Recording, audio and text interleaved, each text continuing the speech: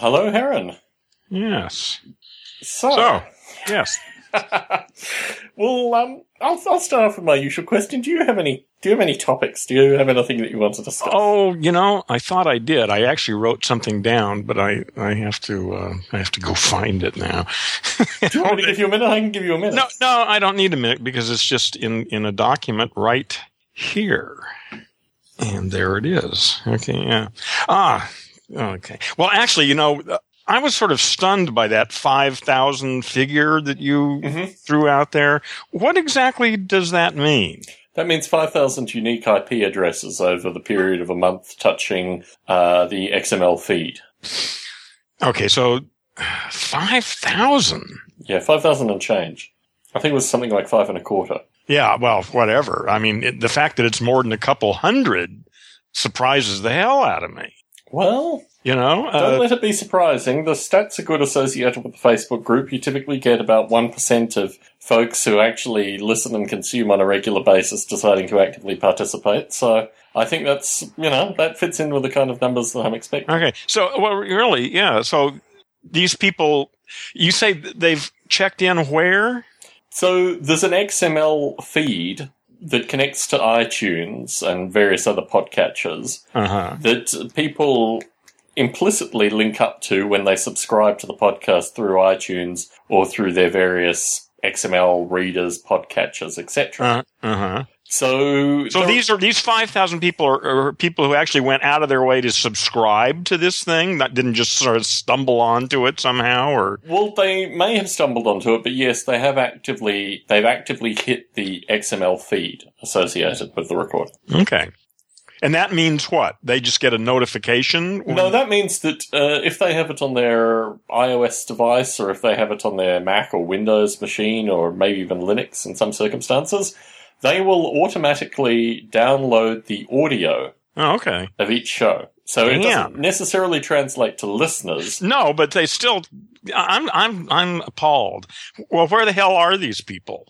Why aren't you guys coming in here and giving us a hell and asking us questions and shit? Well, it's an interesting phenomena, actually, because, this has been my experience with a variety of things. Model Rail Radio is a good example, open source software. A wide variety of the things that I do have this kind of fractional percent. The fact there's 1%. But those are so focused, though. We are so all over the goddamn place here that it's just hard for me to imagine. Of course, the Model Railroad people that I've met certainly don't meet my stereotypes of it. But, yes. I'm wondering who the hell is listening to this stuff. It's a good question. It's a valid question, and it's a question that unfortunately we can't really answer. I can get more demographics. I can get more country information and these kind of things, but unfortunately that's about the best I can do. It's pretty anonymous. Yeah. Well, no, but still that's fascinating. Those numbers are huge, it seems to me. It's in line with all the stuff I've always talking about. We're a small percentage, but that's still a lot of people. Yes. And is this really indicative that we're actually sort of smoking out our brothers and sisters out there, that they're beginning to accumulate here? I'm not sure. It's been less than a year since we've resumed the podcast, I think. And when we resumed the podcast, it was, I think, 1,500 and change. It wasn't that many. But over 1,500 still. After 3 years of not doing anything, there was still... No, we were off for a year and a half. We had a good run initially, and then we came back at a year and a half later. Okay. So, yeah. Yeah, anyway, that's just very encouraging that many people are listening. Maybe it's just a good laugh to a bunch of them. That could very well possibly be. So. They think this is a comedy show. I thought it was a comedy show. What, this is a comedy show? Yeah, really? You mean this isn't a comedy show? Yeah. That's right. That's right. Remember, we're what did I say? We're putting the B back in Banal, or we're taking out? No, we're taking it out. That's right. I thought we were putting it back in, but anyway. I know I can never keep it straight. What we're doing?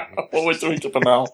But yeah, my reflections associated with the 5,000 and change number is, I think that factors into the kind of outreach that I've been trying to do. And obviously, both implicitly and explicitly, listeners have also drummed up a variety of interests within their own particular communities. Yeah. Well, if they're really listening to this stuff, they've got to be weird. You know, I mean, there's so many other more normal things to be doing than listening to this. Well, I don't know, Aaron. I mean, my view is that actually, if you look at I'm seriously, I think when we reach show 100, I'm seriously going to contact Sirius Radio and NPR and see if they have any interest in this stuff. Because compared to the stuff they're putting out, we're actually, you know, we work on a focused show here. And it's in some way, yeah. It's certainly not for everybody. I mean, so it's focused in that sense. Following the Lorraine Devoted show last recording, she gave us the feedback that it's the fact that she can't predict what direction we're going to take this thing. Yeah. So. Well, she's just not good at predicting, that's all. Yeah, no, my spiritual advisor is very good at predicting the Heronstone line with regards to a variety of things. So Yeah, I'm pretty predictable in a lot of ways that way. Certainly. But anyway, that's another story. Anyway, no, that just really struck me when I read those numbers. I was pleased and surprised. Yeah, I'll get the regional demographic statistics that would be interesting up as well. Yeah, any information would be interesting. You know, is there any way we can get more information? Is there any way we can encourage? Well, I'm doing it by saying it, encouraging these people to participate. Let us know who you are. Well, I think there's a good portion of them that are sufficiently, you know, Joe the Drummer-esque that they probably won't be on Facebook. So maybe we're actually cultivating a listenership that will be, I don't know, downloading it off pirated Wi-Fi in a Starbucks and, you know, going on the lam for the remainder of their time. They get their updates of Stone Ape when they emerge from their caves. Yeah. I don't know, but it's interesting actually because I think the Facebook group gives me a good indication of the potential kinds of listeners that we have. Yeah. You know. Yeah, I find the people, like I say, I'm really enjoying the Facebook page. The stuff we get there, I mean, it's a small number of people, but those people are asking and thinking about, I think, interesting things. And that's just very encouraging. It would just be nice if there were a lot more people whose names we'd never seen before. Well, we're gathering like 2 to 5 a week on the Facebook page. Really? Really? Yeah, the numbers seem to be going up. You seem to be putting through most of them. So I think, you know, we're getting there, but we'd like to hear more from listeners. Not that we don't like the listeners we've already heard from. Oh, we just want to dilute you a little bit. Yes. So we have a wide variety of questions from listeners. I have a variety of questions. I wanted to... Lorraine has supplied a good number of questions this evening. Lorraine is just doing her part, man. Good job, Lorraine. Yeah. I think she will try to keep being unpredictable. She seems to wander through the world just waiting to find things that are applicable to Stone Ape. So thank you very much, Lorraine. I'll start with this one. In 2009, Tom wrote, Second Insight, Simulation. Oh, this is from my, what's it called? Ape Brain Narcissism Misses the Singularity. So she's quoting that particular text. A simulation is any environment with applied constraints. And this was a means that I used to actually analyze a series of things in the quote-unquote real world associated with the underlying elements of simulation that I'd developed through developing Noble Ape for, by that point, 13-odd years. And Lorraine says, does Gaia fit in this definition, given Gaia as a nickname for the totality of Earth's complex systems? Well, I think it probably does. I mean, I've been relatively sympathetic to the idea of Gaia, and in the context of my, simulation, or do you say, philosophy, certainly the Gaia concept. In fact, I wrote associated with the structures of complex environments indicating life, and you can zoom out to the Earth and get components of the Earth actually to indicate life very strongly. So yes, I think it all fits together. What was your thought associated with... I mean, we've never really delved too deeply into my kind of deeper philosophy of being a monkey in a simulation, but more importantly that you can use a variety of techniques that you glean from simulation to actually explore things like the legal system, the road system, a variety of systems as being fundamentally simulations that you can, explore and tinker with through those things. Yeah. I don't know. I really don't have much of a comment on this, except during that, the thought came to me to recommend a book to all of our readers and to you in particular, Tom, because I'd love to get your opinion of it. And it's a book called Computer Theology. Oh, okay. Have we've probably talked about it. Have we talked about it? No, we haven't. Are you familiar with it? No, I'm not. Well, all I can say is I started reading it about a year and a half ago, and it took me almost 2 months to read the first 30 pages because I'd have to put it down and stop and think and then reread the paragraph and then reread. It's the densest book I think I've ever, if you look at books as a combination of ideas and glue that holds it all together, and this is like, and most stuff is like 5% idea and 95% glue. This is just the opposite. It is so dense, or at least the first parts of it are anyway. I'm just having a ball struggling with it. Anyway, I put it down because I was just overwhelmed with it and started reading some easier things. But I've come back to it and I'm going to go through it this time. So the book is Computer Theology. Computer Theology. Can you give a rough overview of what one will find in Computer Theology? I'm not sure I can. Okay. I've only read 100 pages of it so far. Well, he's looking at religion as a natural biological phenomenon, an evolutionary developed aspect of human behavior, and looking at it as an organizational principle, a way for monkeys to organize themselves. And then he's looking at computers and asking whether or not the way computer systems work might, if they're both evolutionary products, then are there any similarities that we can find useful and to our advantage? Maybe that's part of it anyway. Well, there are certainly a series of monastic traditions associated with both the creation and the development around computers. And I mean, I think that is an interesting exploration to take a kind of theological study associated with the creation of computers, but also the kinds of folk that have, I guess, would traditionally have entered. I mean, if it's interesting, actually, I frequently think about if I wasn't a software engineer, if I existed, 200 years ago or 400 years ago, what kind of stuff would interest me? Yeah. Well, it's a little weird still for me to say it out loud, but actually I think of myself as a monk, really. The things that most people find interesting are just nothing to me, career, family, money, all that shit. I mean, it's nice to have a roof over your head and enough to eat and all that. But none of that really motivates me. What motivates me is trying to figure out what the hell's going on. And that strikes me as pretty much being a monk. It's always interested me, the lack of curiosity that the general public has in what's going on, or at least the perception of that. Yeah. Well, that's what I mean by it. That is the definition of a language monkey. Yeah. Someone who just accepts their programming and never has any reason to question it, or at least, although I suspect most people do, but they find that too scary and therefore repress it. Yes, I mean, the historical relationship with religion as a means of, providing small circular answers to a series of people who don't really want to really look too carefully. Religion is wonderful. Yes. So Chris Abbott emailed me through the week. He gave me an appeal, in fact, associated with, could we please cover the impending doom of the army of language monkeys against the few? Yeah.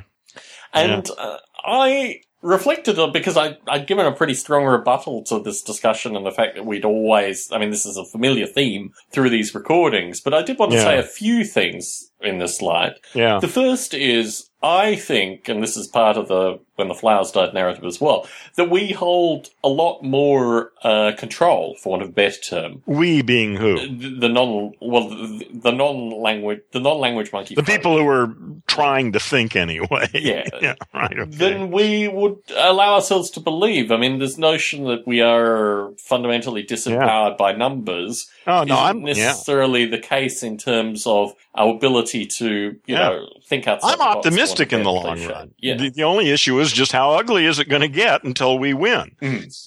That's the issue. Well, Chris seems to think that it's going to be a post-apocalyptic bloodbath. Well, that's certainly a possibility. He seems to be extremely concerned to this light that we should all develop strategies now in order to deal with that circumstance. Yeah, well, a lot of people feel that way. I don't. I mean, I'll go down. I don't, if that happened, I'm not prepared for that. And if it happens, I'll get swept away by it. And I'm okay with that. Like I say, I'm old, so I've already had a good time. I was a hippie. What the fuck do I care? Well, the interesting point is his secondary question, which he said in a somewhat cryptic fashion, but I will interpret to go through the discussion that we've had associated with firearms and my interest in at least learning how to manufacture firearms, related to the idea about what if we don't want to use firearms in our protection. But it was somewhat deeper than that, because I think there is a pervasive and historically, whatever this means, what might have been called the left, has had a view that firearms need to be eradicated, similar to the drug. The just say no crazed folks seem to think that. Well, it would be nice if there was a world in which firearms were just for sports. Yes. It would be wonderful. Yeah, obviously, it's people's use of firearms that. But it would seem to me that in a sort of reasonable world, nobody would have firearms. Well, that's an interesting point, because I guess my view is, just as we are not in a reasonable world currently, I view a knowledge about these things, an intimate knowledge, similar to a number of folks in the psychedelic community view an intimate knowledge associated with psychedelic chemistry. And although I come from a very anti-firearms environment, so both psychologically and, in terms of just a vast quantity of other aspects, I think there's something very productive about having an intellectual understanding of a phenomena, which enables you to not necessarily fear it, but at least get some, additional information from the circumstances. So if you're ever confronted with these circumstances, you have a better understanding of what to do. Well, knowledge is knowledge, Yes. Like I say, but in a reasonable world, you wouldn't need to apply certain kinds of knowledge, But it's not an issue that I'm really big about. I've just decided, at least now, I'm not saying it's impossible that I might arm myself at some time. I mean, I have considered buying a gun, but like I say, the idea of shooting it out with a bunch of language monkeys doesn't strike me as the kind of path I want to follow. The things that I'm finding through firearms culture in this country is it's very much a hobbyist community. I mean, I see parallels between model rails and firearms in terms of the marketing and the sales of these things. That makes a lot of sense. And a lot of these things are overpriced and underfunctioning and are associated with, I don't know, fashion trends, for want of a better term. And I think what's interesting through being part of this process, the exploration, is showing me that I can actually carve my own way through this and get the information that I need, but I don't need to leave any, I don't need to engage too much emotion in the process. It's just interesting in terms of an intellectual pursuit. Yeah. But I think, to Chris's original point, we actually have a greater degree of control than one would like to associate with all these circumstances. I mean, your general narrative associated with awareness, that the way that you avoid these circumstances is being relatively aware of your situation, is an interesting one. And I think it's certainly something that I embody as well. Oh, I see a lot of people who get themselves into all sorts of really shitty positions with things happening to them. And then when you look at what they actually do, you wonder, well, what do you expect? Yes. You hang around with those people and you're surprised, at what happens.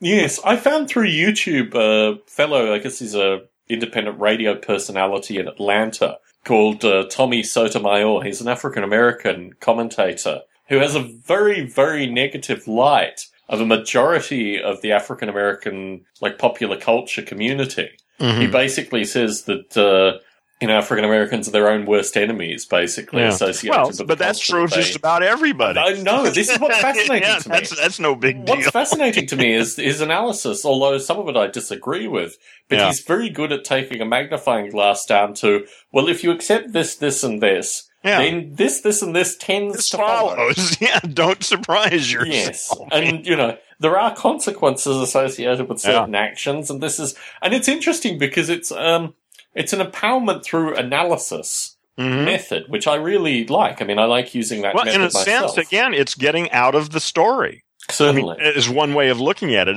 People are stuck in one analysis, and what he's doing is challenging that analysis and offering a different one. Yes, what's acceptable should be considered unacceptable in order to move from the circumstances, which I think is a very interesting analytical tool. Now, as I've said, I don't agree with all his methods, and I think some of his methods are just repetition learning, which I think is, positive in breaking cycles for a certain group of people. Well, for some people, that's the beginning. It's a multi-level approach. That's for the beginners.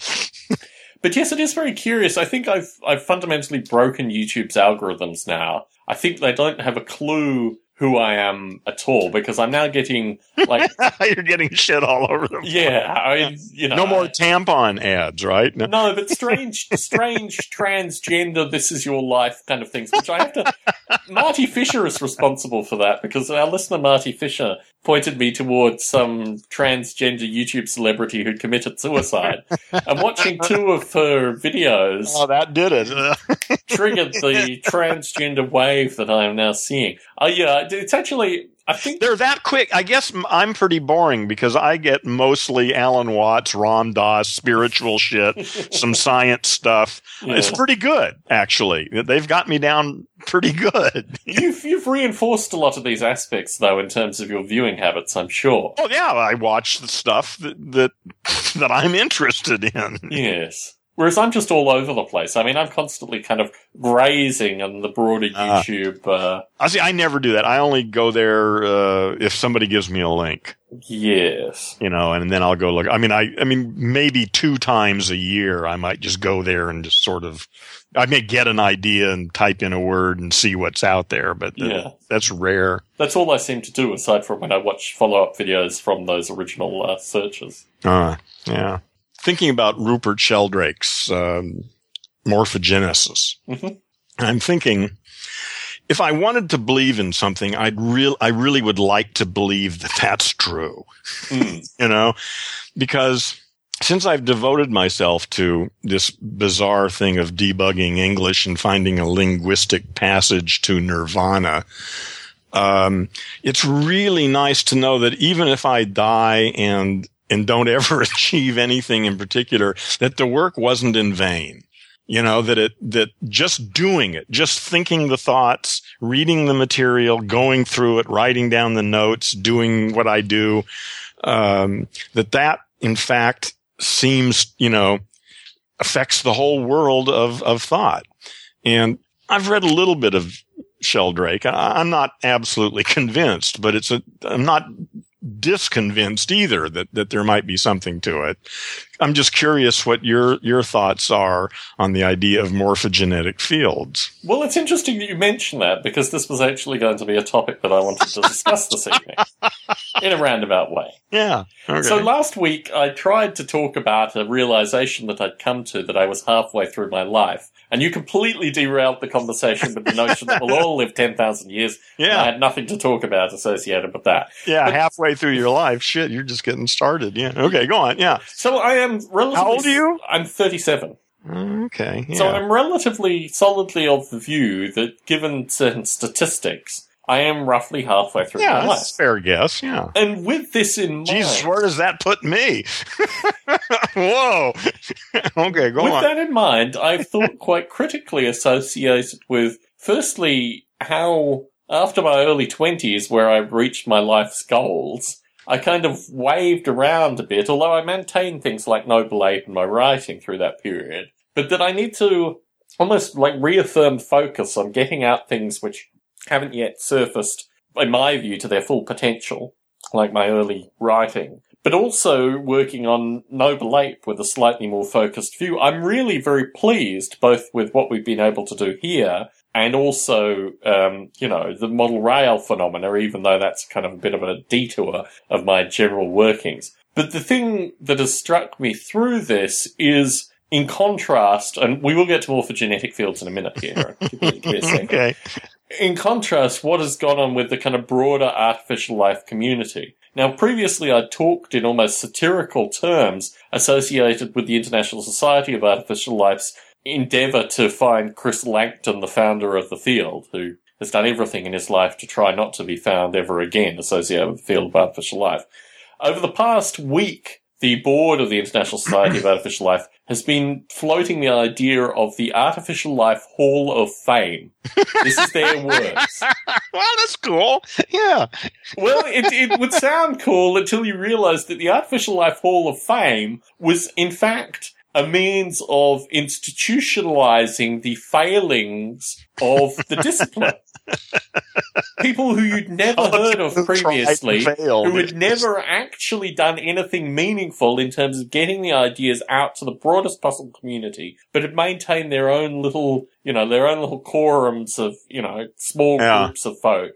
And the thing that is... Well, that's all valid. That's acceptable. But a Hall of Fame? I don't know. Maybe just a Hall of Participants, maybe. Well, see, I mean, my interest is in the communication. So if the Hall of Fame was like 10 folk whose papers were then published in a popular book, I mean, that was one of the things that got me into artificial life, was Margaret A. Bowden's Philosophy of Artificial Life, which I think is probably one of the best treatises of artificial life, particularly for the philosophically inclined.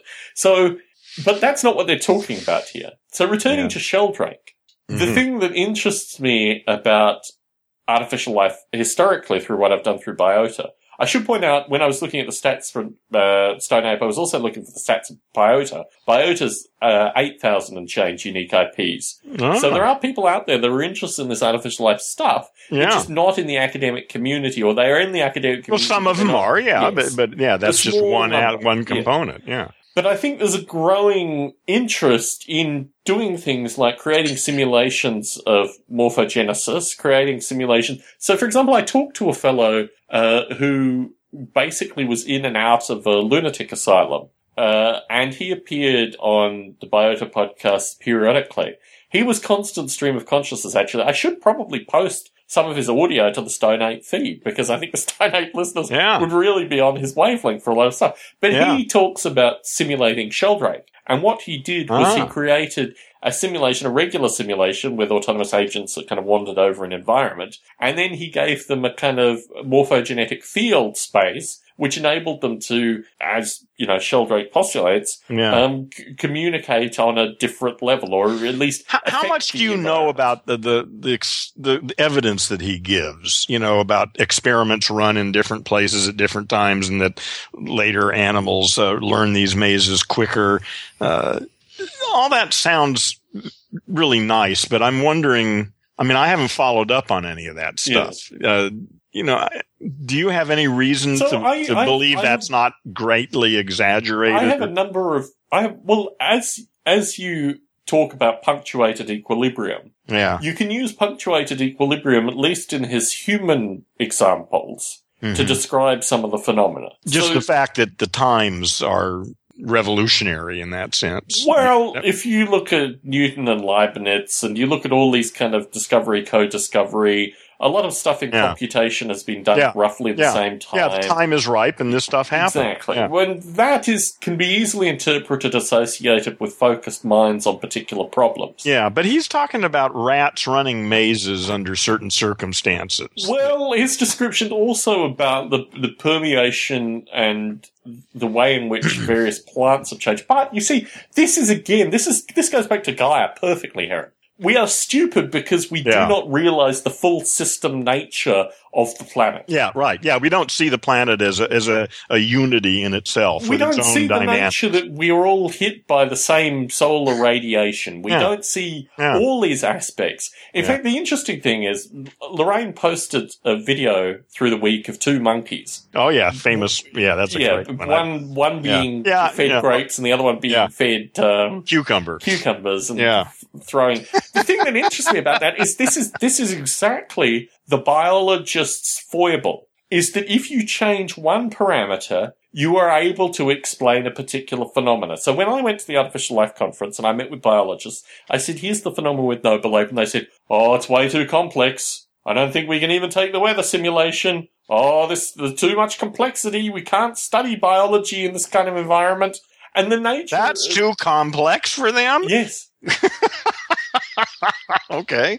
All right. Now, if we took out the weather and we simplified the landscapes and we had our swim bots going through, that's still a little bit complicated. These water currents, I don't know if we can deal with that. Yeah. And I guess this is the nature of traditional biology. I view Sheldrake not through any mysticism. I don't see the morphogenetic fields as being a mystically described phenomena. I see them being a part of the whole. And unless you understand the biology as a whole, which humans biologists in particular, have been notoriously poor in doing, then you don't get you see, the problem is that Sheldrake himself portrays this degree of mysticism rather than explicitly talking about the nature of kind of interlinking systems. Yeah. And I guess that's my critique, but I'm very sympathetic to Sheldrake's ideas in a non-mystical setting. Yeah. I think it's a number of the phenomena he describes conceptually,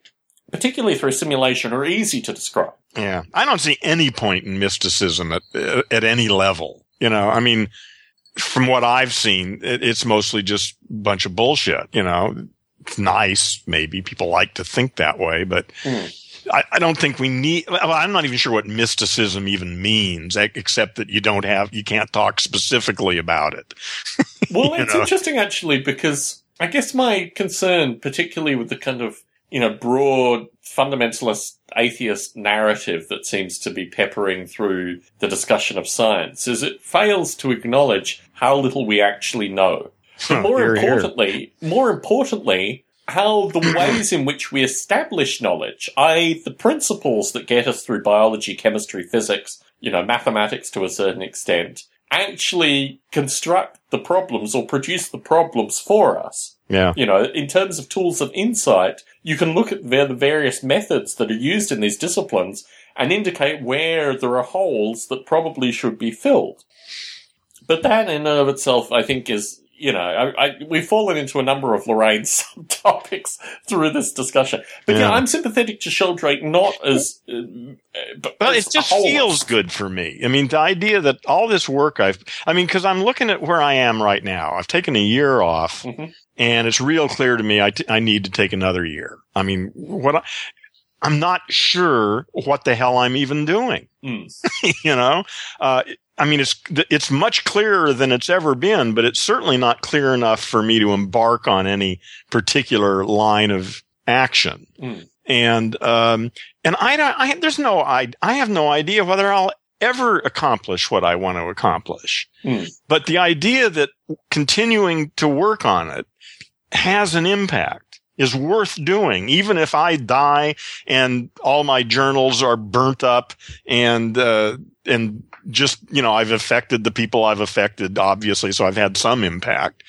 But thinking that, somehow it all contributes, is very comforting feeling, But I'm not, again, I certainly don't believe it, but it doesn't seem totally unreasonable to make that assumption. The interesting phenomena associated with the unique IP addresses as a means of scoping the folks who are even listening to Stone Ape. Assume half is the case. Assume a fifth is the case. Yeah, whatever. 10% even. 1,000 people who are listening to our words currently, reflecting on it, maybe motivating some aspects in their lives. Maybe they just like listening in to laugh. But nonetheless, I think it has an impact. Yes, it's there. Yes, clearly. No, I'm talking about something beyond that, though. Although Yeah, I am, but I don't see it as mystical. I mean, I acknowledge that. I know I've had an impact in the world.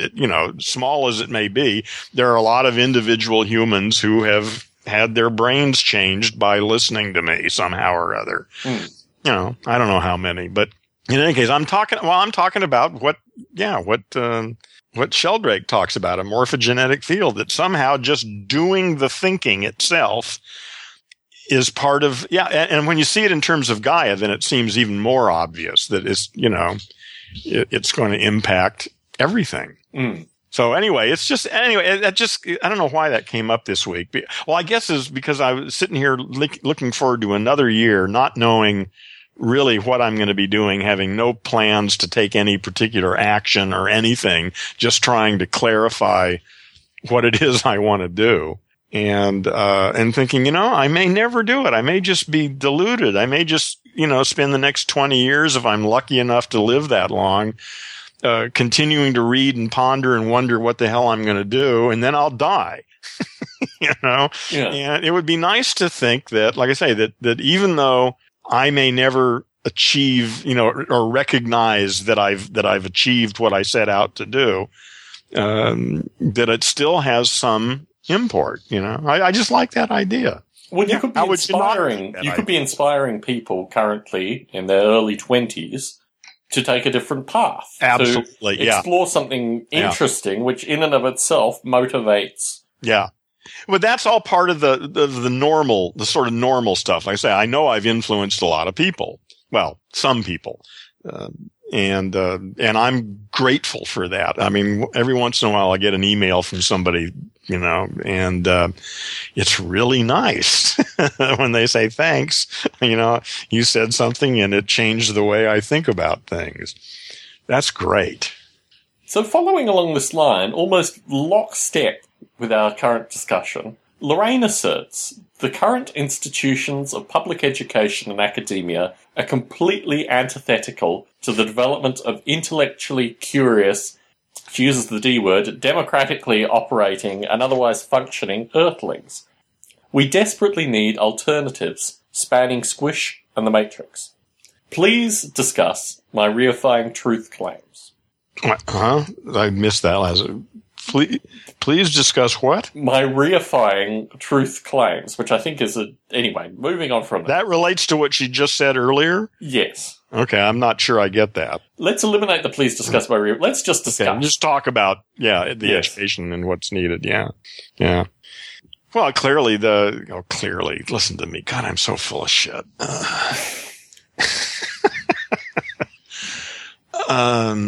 Yeah, I think it would be great if all the schools just closed down. They just said, we don't have enough money. We're going to close them all. Then everybody would know their kids aren't being educated instead of going around with the illusion that their children are being educated now. Yeah, I asserted to two of my co-workers this week that schools were just to familiarize yourself with the prison system. Yeah, basically, it's an indoctrination. Yeah. Schools was not to educate. And if they thought that their children would be, as you say, if you think children are being educated in schools, then you must have been educated in the school. We have a long way to go. I mean, the assertion that education occurs within institutions. Well, that's why I'm so excited about tablet computers. The fact that babies now have their own iPads. I don't think I think if 5 years from now, even 5, certainly 10 years from now, if the education system collapsed, I don't think it would make much difference. And actually, I think it would probably be better. The notion that there are more producers of content, I think, is a very positive thing. Yeah. Because through that, we will improve our broader understanding. I mean, phenomena like YouTube do that pretty well currently. But I think that is only going to get more extreme. We are only at the start of that. Yeah. Yes, it's great. Yeah. It could be really very exciting in terms of a variety of different forms of media. All sorts of possibilities for educating children emerge now. Yes. There's and some of it entails them meeting physically in a room with a teacher or a group of facilitators or something or whatever. That's certainly still a valid part of education. But so much of it can be done on an iPad. and at home or with a group of friends or any other, just all sorts of ways, Yes, it's an interesting, the notion of the historical forms that we've had, the historical forms of media, the phenomena of the film or the documentary or the movie or all these kind of things, I think, is being chiseled away progressively by these devices that have cameras and enable people to communicate almost instantaneously. Well, I am just still, I remember when the iPad first came out, I was not impressed. I didn't get one until the Retina display showed up. And within hours of getting it and playing with it, I was absolutely captivated by it. And of course, I can't get rid of my real computer. That's essential. But I probably spend more time on my iPad than I do on my computer now. I'm almost embarrassed to say this, but work through the week gave me a computer with a Retina display. And I don't think I'm ever going to use another kind of computer again. You can't. No. It really is just astonishing. What did you get? 15-inch MacBook Pro with Retina. But the thing about it is that editing code, which is probably the driest form of computer use, is now luscious. Oh, yeah. It now has a texture to that it. Screen is, like I say, I can't stand reading paper anymore. So I brought it home in the evening in order to work on Noble Ape and my productivity on Noble Ape just through this screen. Yeah. And honestly, I was skeptical up until the actual interaction, but now I am a true believer. Once you get it, once you see it, you never go. Well, like I say, the idea of I just cringe every time I have to buy a book off of Amazon. A piece of paper with toxic chemicals smashed on it. It just looks awful compared to what I get on the iPad. The text, the crispness, the clearness of the text is so much better. Plus all the other facets of live links and, dictionaries and shit, Yes. God, it's just, yeah, I don't know what that's like on a computer, because I got rid of my laptop. I only have an iMac now. Although someday I imagine I'm going to end up with a Retina display. Yeah, I've always been more laptop-centric. My means of interacting, particularly because of the programming, but also just the way I operate, is very centered around the laptop. The first computer I ever purchased when I was, 19, was a laptop. My family had a what was it even called? What was the Mac Classic? The original Mac Classic. Oh, the 128? No, it was the Mac Classic, which was like 1 meg, but it was... Okay, the Mac Plus, you mean? No, they released what they called the Mac Classic. Okay, was that still the original form, though? It was the original form, yes. Okay, all right. Yeah, and anyway, but the first computers I used regularly that I owned and could move around were 13-inch... what became, I guess, the MacBook Pro. Yeah.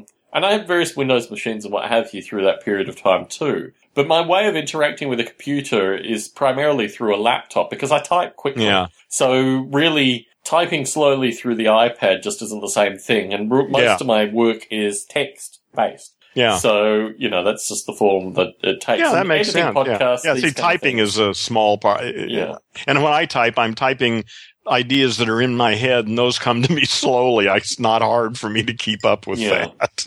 And actually, I'm getting to be not a bad typist at all on the iPad. I can, not as good as I can on a real keyboard, but, I don't really need that. So, yes. So through the week, I posted on the Stone Ape Facebook page the first conversation that you and I ever had. I listened to part of that. Which was through a Biota podcast recording. Yeah, on TalkShoe, right? Yeah, on TalkShoe. And Lorraine must have actually gone through the Biota catalogue this week, or at least the podcasts around it, because she asks, associated with Biota Podcast 56, which was an interview that I did with Tom Ray. I need to take some steps back here and describe who Tom Ray is.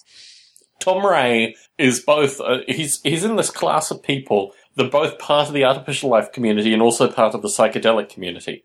Tom Ray was a biologist, very similar to McKenna, who went into the jungles of Peru and basically lost a few years of his life there, emerged from the jungles of Peru, and then wrote a program called Tierra, which created a programming soup of biological evolution, which he wrote, I guess, in the late 80s, early 90s. He has since fallen out, perhaps for reasons that I've already discussed this evening, with the artificial life crowd, and now thinks of himself more as, I don't know what one would call it, actually. Like neuropsychology, perhaps? But the interesting thing is, he and I wrote together in a book about maybe 2 years ago, and his writing was almost unintelligible. In fact, I was one of the critical readers of his work. And I actually was in the, don't publish camp associated with a large part of it. He started talking about a series of things associated with neurochemistry, and then he just started quoting The Doors, and then he just started quoting, like, it was really very disjointed, and actually I thought it could be cut in half, or even thirds, quite comfortably, and really the first third was what I thought was useful for publication. He was finally published in the work. I've never actually gone back, aside from acknowledging that he got into the book, and read his section to remind myself of whether it contained The Doors still, even after my critical comments. Anyway, so he's an interesting character in both the kind of artificial life and the psychedelic community. And anyway, Lorraine writes, Tom Ray insists the affective domain is the core of our being. What are the implications for artificial life? Tom's apes are programmed to fear and desire. They are emotional beings. What is an appropriate ethical relationship to artificial life that feels? How did the gossip come about, and what do you think it means? Is the socialization a direct result of the feelings? Heron, do you think higher emotional competence emerges organically as we are reprogramming our language machines? I think more of that was addressed to you. I know, but why don't we finish with yours? Do you think higher emotional competence emerges organically as we reprogram our language machines? Yes, I do. I hope. Let's just say I'm operating on that assumption, and I have no way of knowing whether it's really true or not. But it doesn't seem unreasonable anyway to assume that if people were not identified with the story in their head and were able to stand back from it and reevaluate it, that would in fact change their emotional responses to everything. Yes, I think it will. And just how, I'm not sure. So to answer the first part that Lorraine asks, it was very interesting to actually have the chance to talk to Tom Ray, because he was certainly someone who I thought should, or certainly the things that had gotten him out of the artificial life community, I think ultimately would motivate me to leave the artificial life community if I cared about them sufficiently. So my aim in reaching out to Tom in that interview was to have an opportunity to jam with him in some, low-level sense, particularly associated with his, new simulated neurochemical approach. The interesting thing about Noble Ape is that it originally existed associated with this kind of fear and desire, interacting together and working into the ape's movements and these kind of things. But it's become a much higher order simulation through the work of Bob Mottram primarily. The thing that I'm tinkering with currently is actually how to simplify that to a greater extent. A lot of Bob Mottram's code was very much associated, I guess, with this kind of robotic exploration. And I think from that, I'm finding generalizations, general simplifications, which make the simulation, firstly, a lot more readable, which is always an important point if you're bringing in people from the open source community and, biologist folk who are interested in tinkering with computers, that you have something that's readable, but also something that is easier for contemporary computing to optimize and run with, which I think is a longer project. The ethical question I've thrown out to a number of folk. We now actually have Andy, the fellow who ran Noble Ape for, tens of thousands of simulated years, listening to Stone Ape and on the Stone Ape Facebook group. So it's wonderful to have Andy there. I think of Noble Ape more as, I don't know, I'm sufficiently removed from it as users see it. It's an interesting relationship that the users have with the simulation. You're God. I'm not. The users are God. I'm the meta. You're the God. No, yeah, I don't even know how to describe my relationship. My relationship is to improve the simulation progressively to the point where more and more folk will be interested in it. And making it philosophically sticky brings in a number of users. Optimizing it in particular ways brings in a small number of users. But, you know, the big carrot that is still out there is associated with visualization. It's associated with making people who are more visually receptive interested in the simulation. That's what I need. Yes. I need to watch them. Yes. So the notion of gossip actually is interesting. Lorraine asks, how does gossip come about? And what do I think it means? Well, I think of language and genetics and a lot of these things in terms, almost, I guess, in terms of information theory. I mean, to quote my, sometimes perceived nemesis Chris Adami, if you start looking at these things in terms of information theory, you have a better understanding of what's going on here. The nature of gossip and communication is really critical because it's a kind of sexification of communication for a start.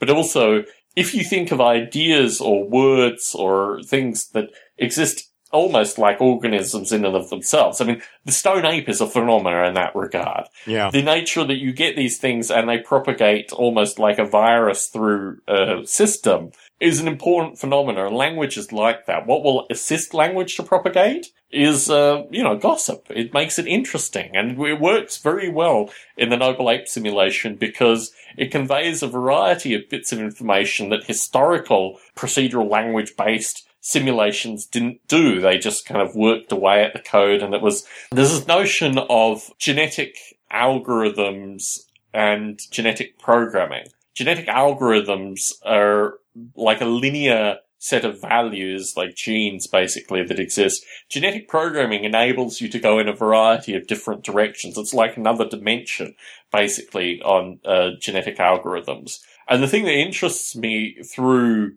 the ideas of gossip here, for example, is that it just gives you an additional texture to kind of convey the information as it moves through.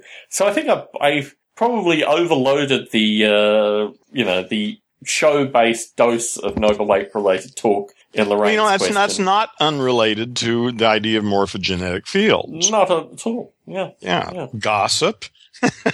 Yes. Yes.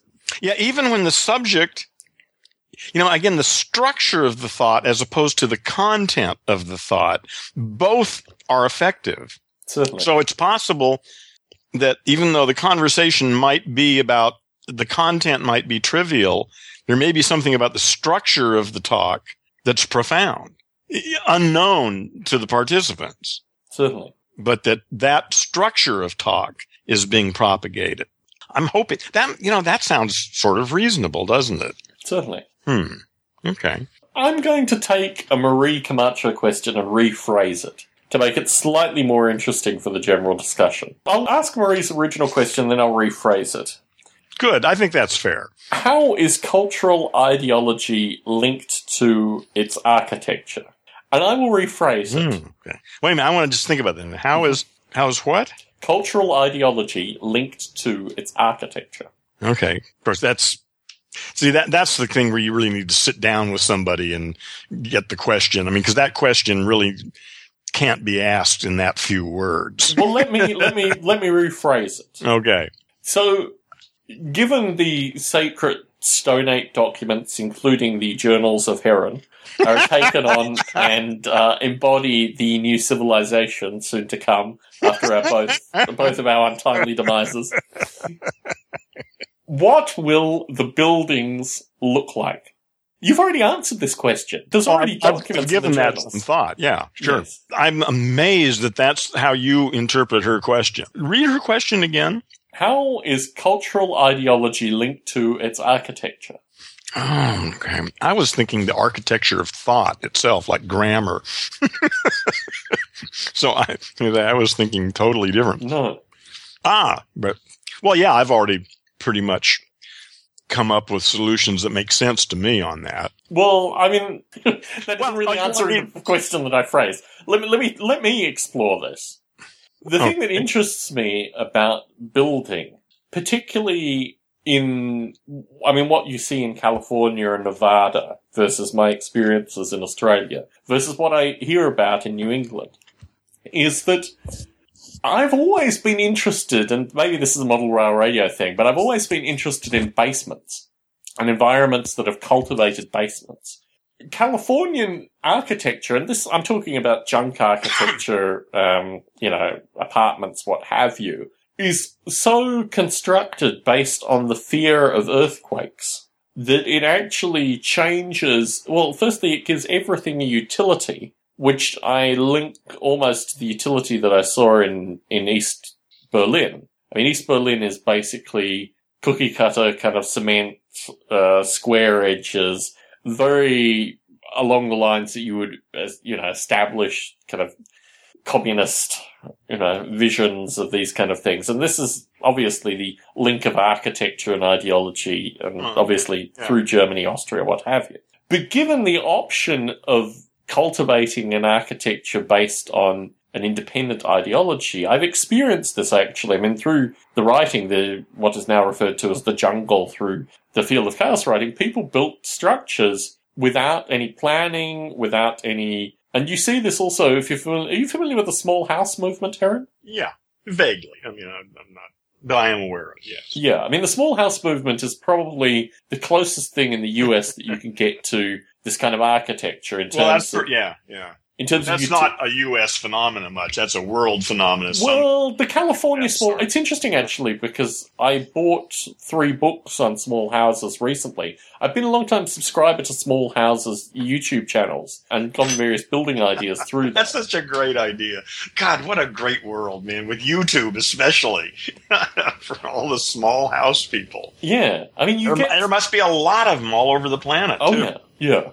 But what you see in California, particularly associated with wooden structures, and you get this in Colorado and New York State and all these kind of things. But yeah, it is an interesting phenomenon that architecture is changing based on ideology. Yeah. Some of these small houses look phenomenally cozy, actually. They look really livable. I live quite nicely in 300 square feet. Yeah. That's... It's really, I mean, it would be nice to have more. Like, I could certainly use it, but I don't feel constrained. I mean, most times you're in a room. I mean, most people are in a room most of the time. Yeah. And if they're in their bedroom, well, again, a 15 by 20 foot room is a pretty good sized room. Yeah. So it doesn't bother me at all, but it would be nice to have more. Yeah, I mean, when I've been in smaller spaces as I am currently, I certainly use bookshelves. I mean, the area, I've shown this in video actually, the area where I sleep has bookshelves surrounding me. My spiritual advisor frequently notes in the event of an earthquake I will be buried. You're dead, yeah. Yeah. Yeah. But I must have, when I was about 15 or 16, read accounts, and these were both written and pictorial accounts of Muscovites, people that lived in Moscow. And they had a similar space, but they had, 3 or 4 or 5. Oh, people. I know. Well, look, talk to some Chinese. Yeah, Hong Kong. Yeah. Man. Yeah. Yeah, it's amazing what people can tolerate and thrive on in some ways. Is anyone? It'd be interesting if you could do cross-cultural studies and somehow weed that out and find out what it does to people to be that crammed together instead of having some space to spread out and privacy. Well, I mean, thanks to air travel, people actually migrate to different places. It's not that everyone is flooding to the US to have large tract, suburban houses. No, it's going the other way too. Yes, that's right. Yes. Yeah. In starting Marie's question, I think what's interesting me currently is Read me that question again, because in the beginning, I was taking it in a totally different... I wasn't thinking of physical architecture. Read the question again. I really appreciate that. How is cultural ideology linked to its architecture? Okay, yeah. Okay, yeah, that's a good question. Are you done with your analysis, or... I have a few more thoughts, but if you want to throw some out there... Well, I'm... because I have spent a lot of time thinking about this, but... I hadn't been thinking about the fact that I was thinking about it. So bringing up this question, all of a sudden I'm reviewing all the drawings I did and the thoughts I've had, and this whole idea of the political idea of city-states, of the end of countries, but the beginning of the era of city-states. And that the architecture, what's the architecture in this place going to look like if it's maximally efficient so that we don't have to work? And so, yeah, I mean, I've certainly got lots of ideas. I'm probably, this isn't the place to go into the details of those things, but I don't think it's going to be hit and miss. I think if we want to live, like I say, well, again, it depends on your idea of paradise. My idea of paradise involves me not having, or of me being free 11 months a year to do any goddamn thing I want with no constraints. Okay. In order to do something like that, like I say, it's going to require, I suspect, some degree of organization. and the architecture is going to reflect that. It's going to be efficient. It means Paolo Soleri had this great analogy about an animal that is so poorly designed that basically all it can do is somehow get enough sustenance to support itself so that it can go on getting enough sustenance to support itself, as opposed to an organism that's got so much excess energy that it can play volleyball. Yes. And I want to play volleyball. And that means we're going to have to get our shit together. At least that seems reasonable to me. We're going to have to get unified spiritually, intellectually, on enough levels so that we can work together and create a structure that frees us most of the time, except for the time when we're working. Yes. The interesting phenomenon that I find through the small house movement is that I guess my dream aspect of that is to find a piece of land within good walking distance from a railway station somewhere in the world, and from that construct a small house that still mysteriously has an internet connection. Yes, of course. That's absolutely necessary. That enables people to come and visit. Probably solar will do it. Yes, without question. And also the ability to have guests periodically, but not to be overwhelmed by guests, but just to continue to function as I have, without the needs of... Do you need to own it, or what if there were just places you could just go inhabit for as long as you wanted? Look, people have offered that, but they've never really been meaningful offerings. I do wonder... No, I'm not talking about people offering. I'm just saying how much of that, how important is the idea of ownership as opposed to just the ability to do all of those things? Unfortunately, my answer is informed by my experience in this. Okay, all right. But imagine that we didn't have those constraints. Imagine you lived on a planet of enlightened people. I could foresee... I mean, there has been potential through my life. I thought about this when I was with Wozniak, to exist as like a technical muse. In fact, Wozniak offered me one of his, mansions to live in for a period of time. It was a very curious period in my life. I think not necessarily the strength, but the peace of mind that I have through ownership, and that is relatively artificial, but still the peace of mind that I have through ownership is different than existing. Oh, yeah, but peace of mind is all tied up with culture and threats in this culture and the possibility of being evicted and all sorts of legal bullshit. Yeah, well, I mean, I think, so if there was a way where I wasn't connected with another human psychology in living somewhere, then, I mean... See, because the reason I'm asking this is because I don't see that as being... I don't think we can all live that way. That's not efficient. That's not going to work, okay? But some of us, a small number of us, could live that way some of the time. And if we actually could figure out who and why wants to, then we could arrange for there to be exactly what you want in the most incredible places, anywhere you want. And that we could actually construct it, and then when you're done with it, we'll just deconstruct it and bring it back. Or someone else could move in. I mean, whatever. It doesn't make any difference. Yeah, that's what I'm saying. Is that it could be flown out, and I mean, since it's small, you could just fly it out and plop it down. It could be a self-standing unit that does everything you need. You know? Yeah, I mean, part of the small house movement is also the transportable house movement. Yeah.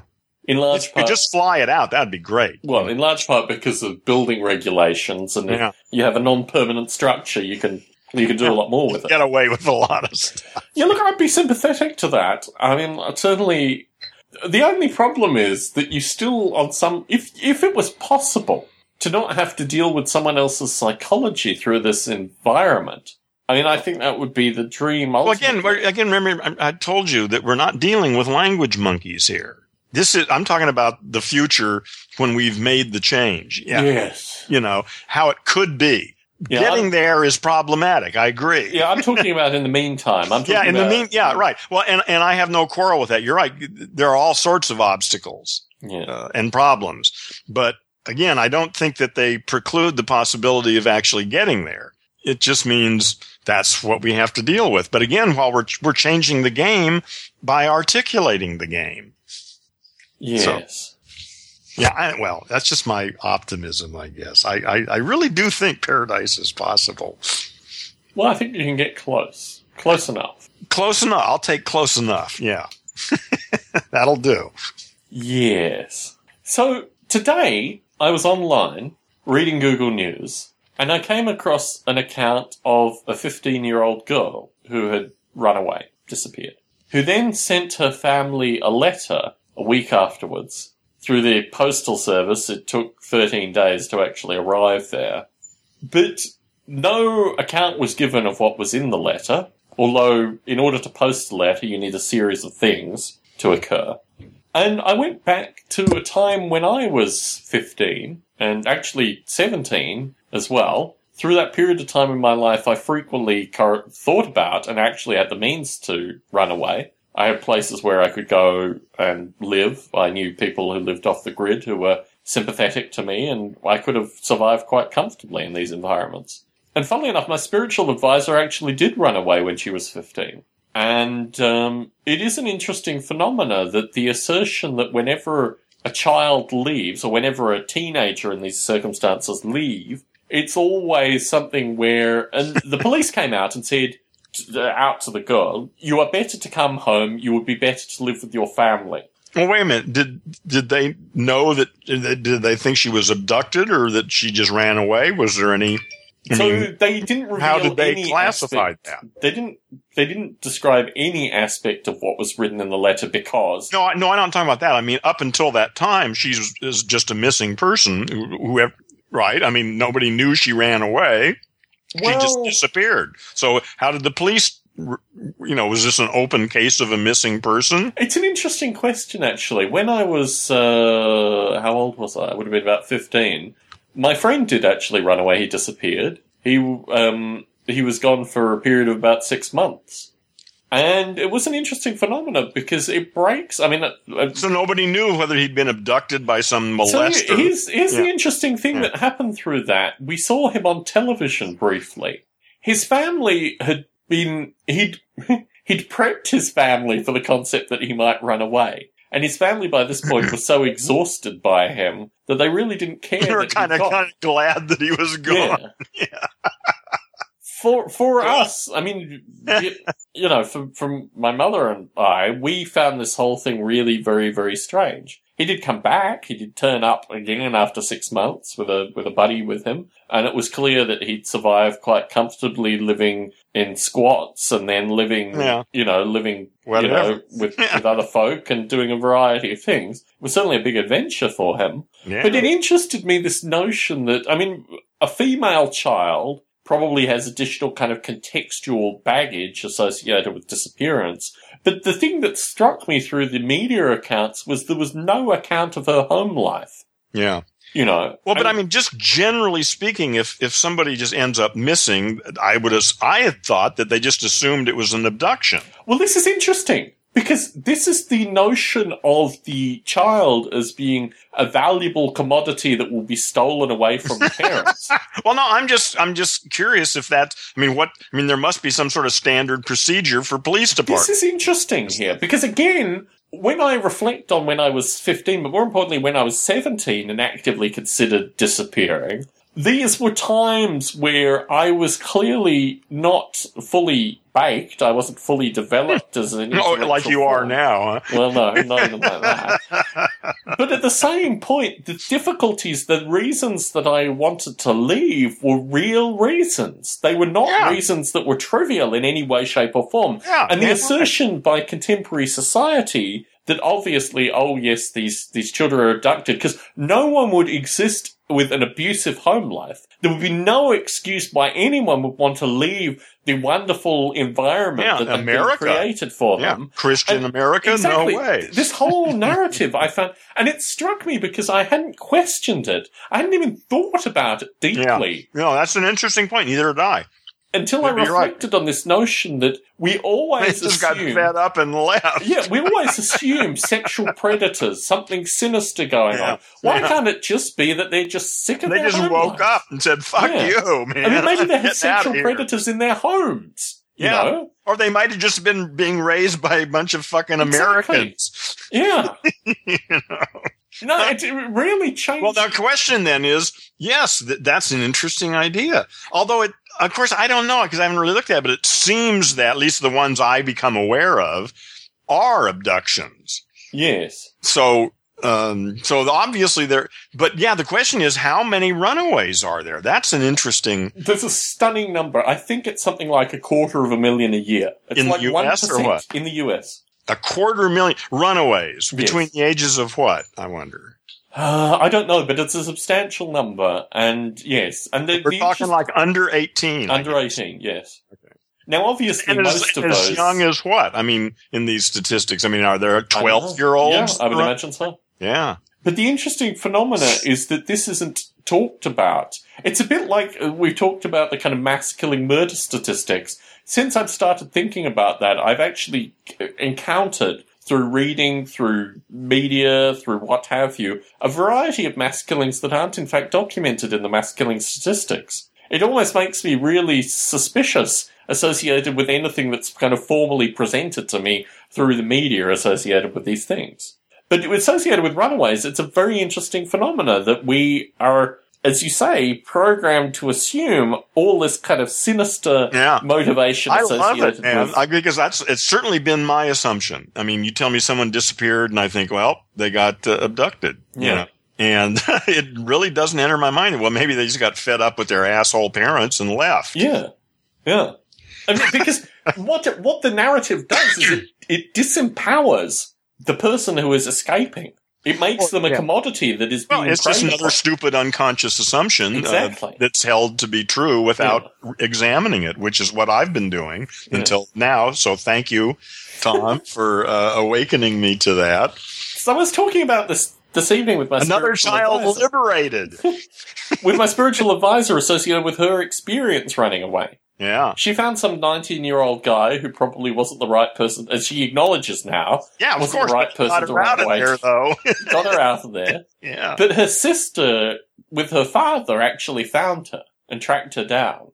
And I just thought, because there's a constant ongoing narrative associated. How old was she when she did this? 15. Okay, yeah. Same age as this other girl in the media.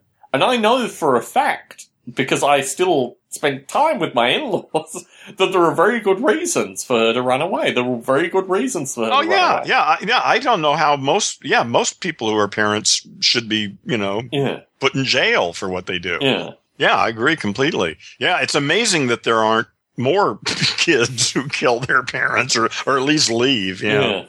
Well, it shows you how effective they are at dumbing down their kids before they wake up. Well, it's interesting because the whole media phenomena is associated with describing these creatures as inanimate, unintellectual objects that are just ripped out. Lifted off the street into the back of a van. Yeah. And, I just downloaded a movie called 3096. Uh-huh. Are you familiar with that? No, I'm not. It was about this girl in Germany who was abducted at the age of 8 or something and was held captive for almost 10 years, a little over 8.5 years. And it's a famous case in Europe anyway. Certainly. Yeah, no, anyway, they've made a movie about it. And now, why am I telling you that? What does that have to do with it? Well, that's just the media reaffirming that. This is, So for folks listening to this in 2030, in the week of this recording, Nelson Mandela passed away. Ah, yes.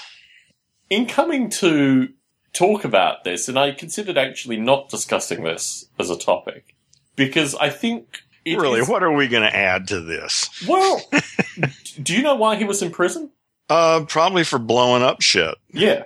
And for ordering the killings of people as well. Yeah, yeah. He was...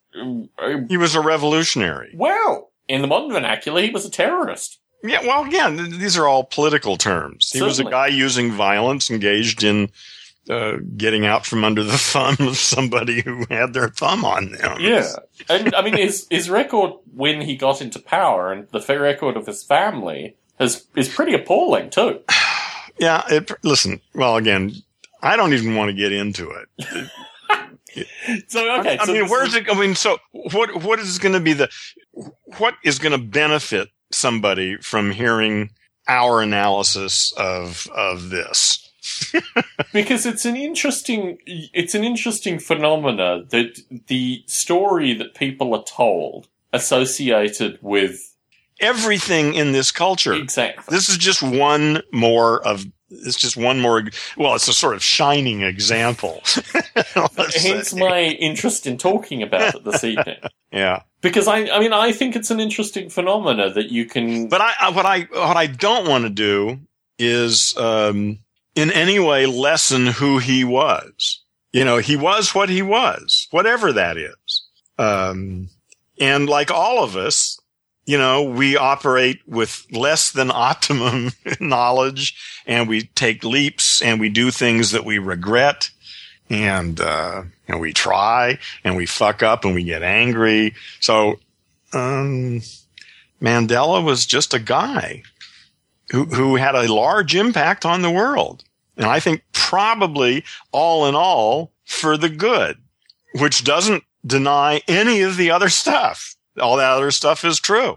But again, what the facts on the ground and the impact in the noosphere can be quite divergent. But still, the impact in the noosphere is very important in its own right. Well, it's important if you don't want to see any form of change in the current circumstances of folks living in Africa. Well, there aren't going to be any changes coming until the revolution. Well, nothing's going to change anywhere until people start to wake up. Certainly. But the notion of the feel-good associated with Africa as a phenomena. Oh, yeah, Africa's all cool now. Yes, exactly. Yeah, look at that. There's a case where we really succeeded.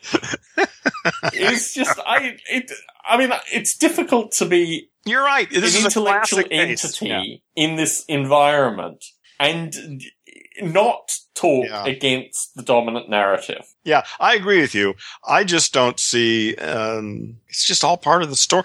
If you see through the story, once you get everything you've got as a story, then this is small potatoes. This is just another story. Except, yes, that's true if you exist as an individual entity. But if you want to create an intellectual discourse or a movement, more importantly, to awaken folks from the story. That's exactly the question. How do we do that? So my approach has been, foibles and all, to try to create an independent and critical narrative wherever possible. Okay, I got it. Absolutely. Yeah, Mother Teresa is another good one. Yeah. Yeah. It's just, it's so easy to bash these icons. I guess it's just that I think, so what, you can bash Mandela. Fuck that. Who cares? Let's get on with it.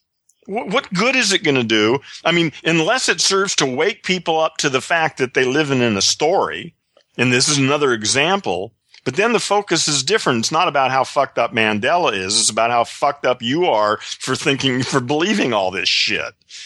Yes. But it's interesting because within the African American community, the folks who reacted angrily against the eulogization of Martin Luther King is something that I found early on in my childhood, my early teens, and I found it absolutely fascinating.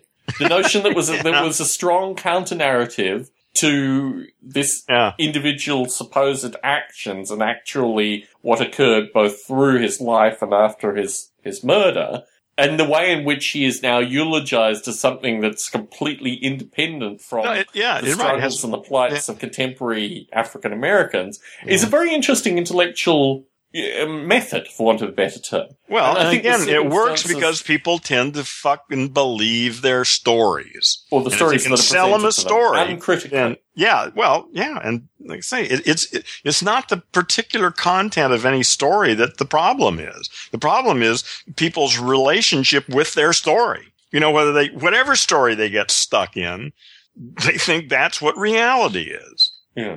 But the information that gives them a degree of comfort, baseless comfort in these... No, there is no comfort. Exactly.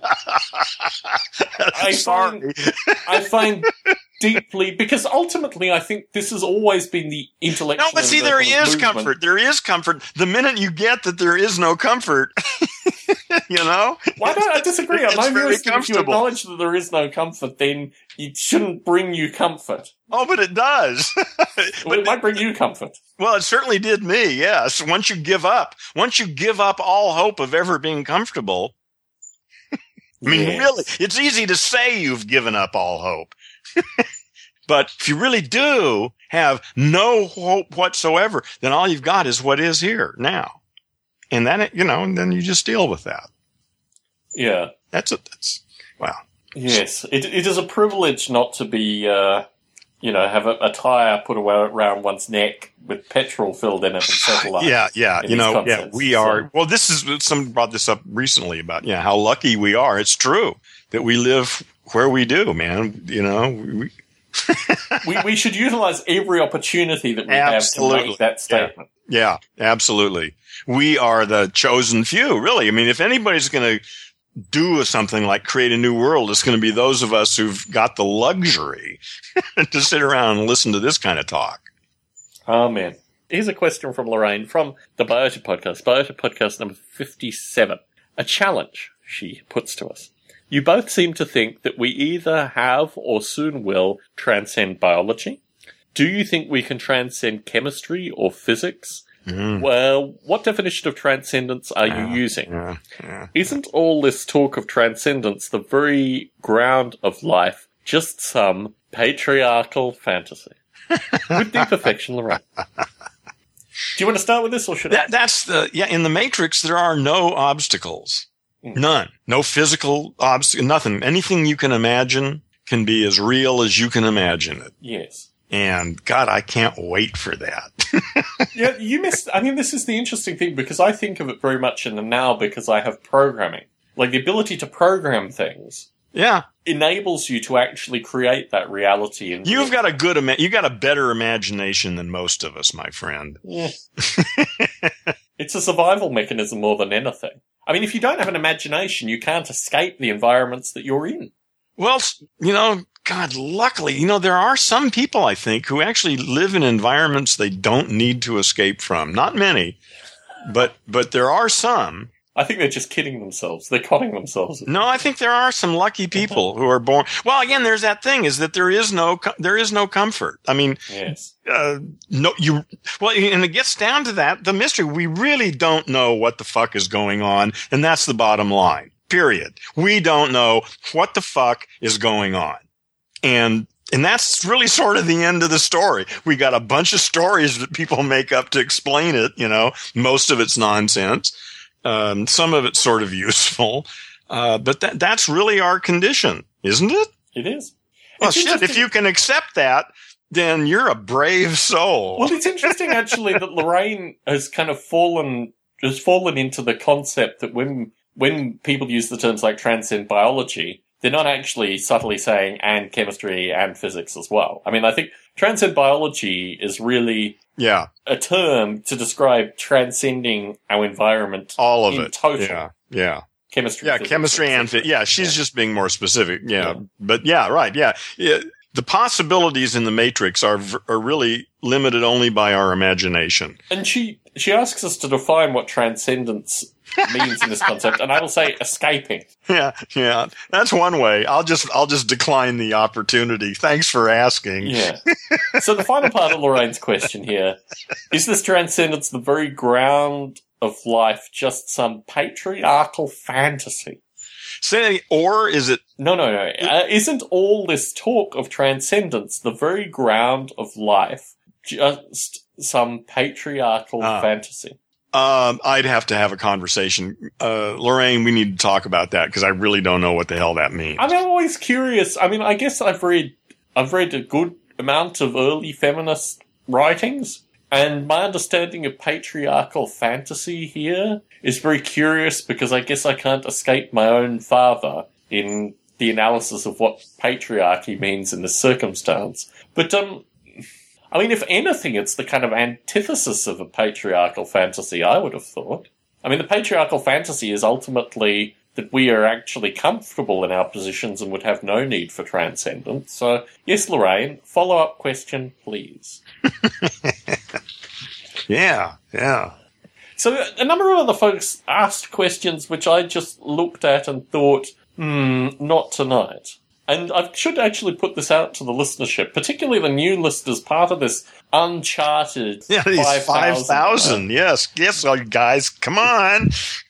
That we need questions. I mean, we don't necessarily need questions. We've historically been able to jam. No, just say something challenging. Yeah. You know, that's right. It doesn't need to be a question. It just needs to be short.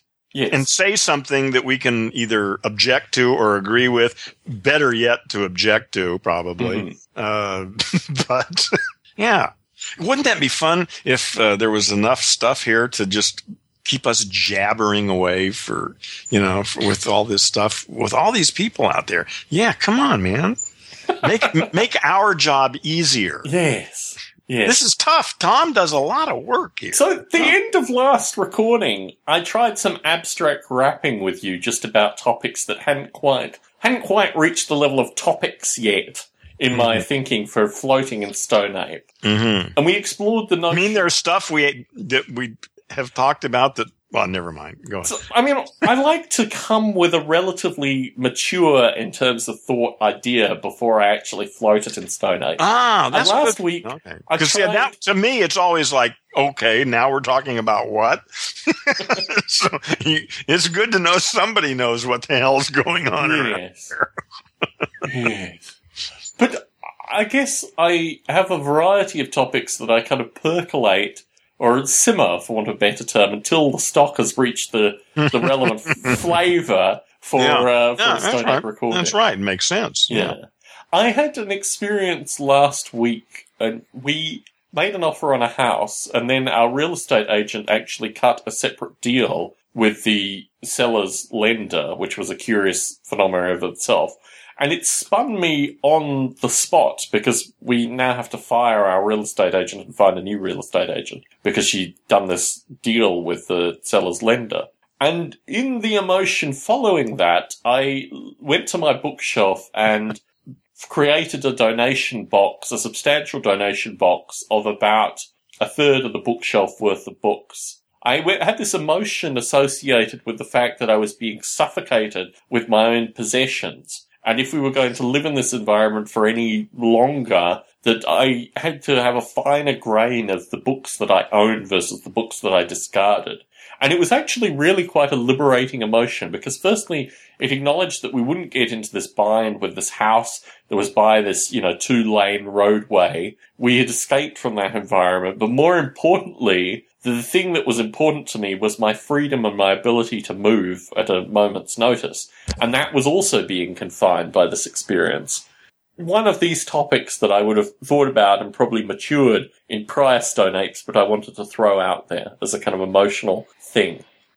Any points? I mean, you've gone through periods where you've gotten rid of your books. But have you done that in an instantaneous emotion? Or have you just looked around and thought, why the hell do I have these books? And then periodically removed them from your environment? No, it was all done at once. Yeah. During a move. Yeah. I just looked at all that and I realized, those are all really important, but I'm not going to read them again. And I'm going to have to move all this shit over to the next place and put them all back on the shelf. And I'm just carrying these things around, So I boxed them up, took them over to the library and said, here you go. When I first moved to the US, I was extremely minimalist. I moved here with 13 very small boxes that I said to myself, 2 of which were damaged beyond repair. All the photographs I owned and some books that I had were just destroyed through that move. but it meant that I lived. The most important thing in my life was, you know, the 50 caliber ammunition cases. They're like cans, military cans that they put bullets in. Mm-hmm, that had all my important documents in it. And that was basically the most important thing that I owned. I had a couple of computers that I got rid of through that period of time. Blankets and pillows that I owned, I donated. Yeah, it's good to get rid of all that stuff. Yeah, I lived in a very minimalist fashion. Yeah. And, you know, getting married and all these kind of things adds stuff to your life. It doesn't have to. I mean, you can't. No, it doesn't have to. The nature of cohabitation means that there's at least going to be someone else's hairbrush and, you know. Not necessarily. You can get 2 bathrooms. Well, except it's still the same amount of stuff. You just spread it between 2 bathrooms. Well, yeah, but you don't have to deal with it. Yeah. You know, I'm just saying, you know, I mean, we all create the reality we live in, period. That's the end of it. Yes. We create it. Yes. By the choices we make, by every day. Yeah. So a topic that I will actually put out to the listenership is that I have far too many cats. How many do you have now? I'm not sure if I should legally record that in an audio podcast. Let's say if you were to hold up your hand and count the digits in front. Our in-laws were supposed to...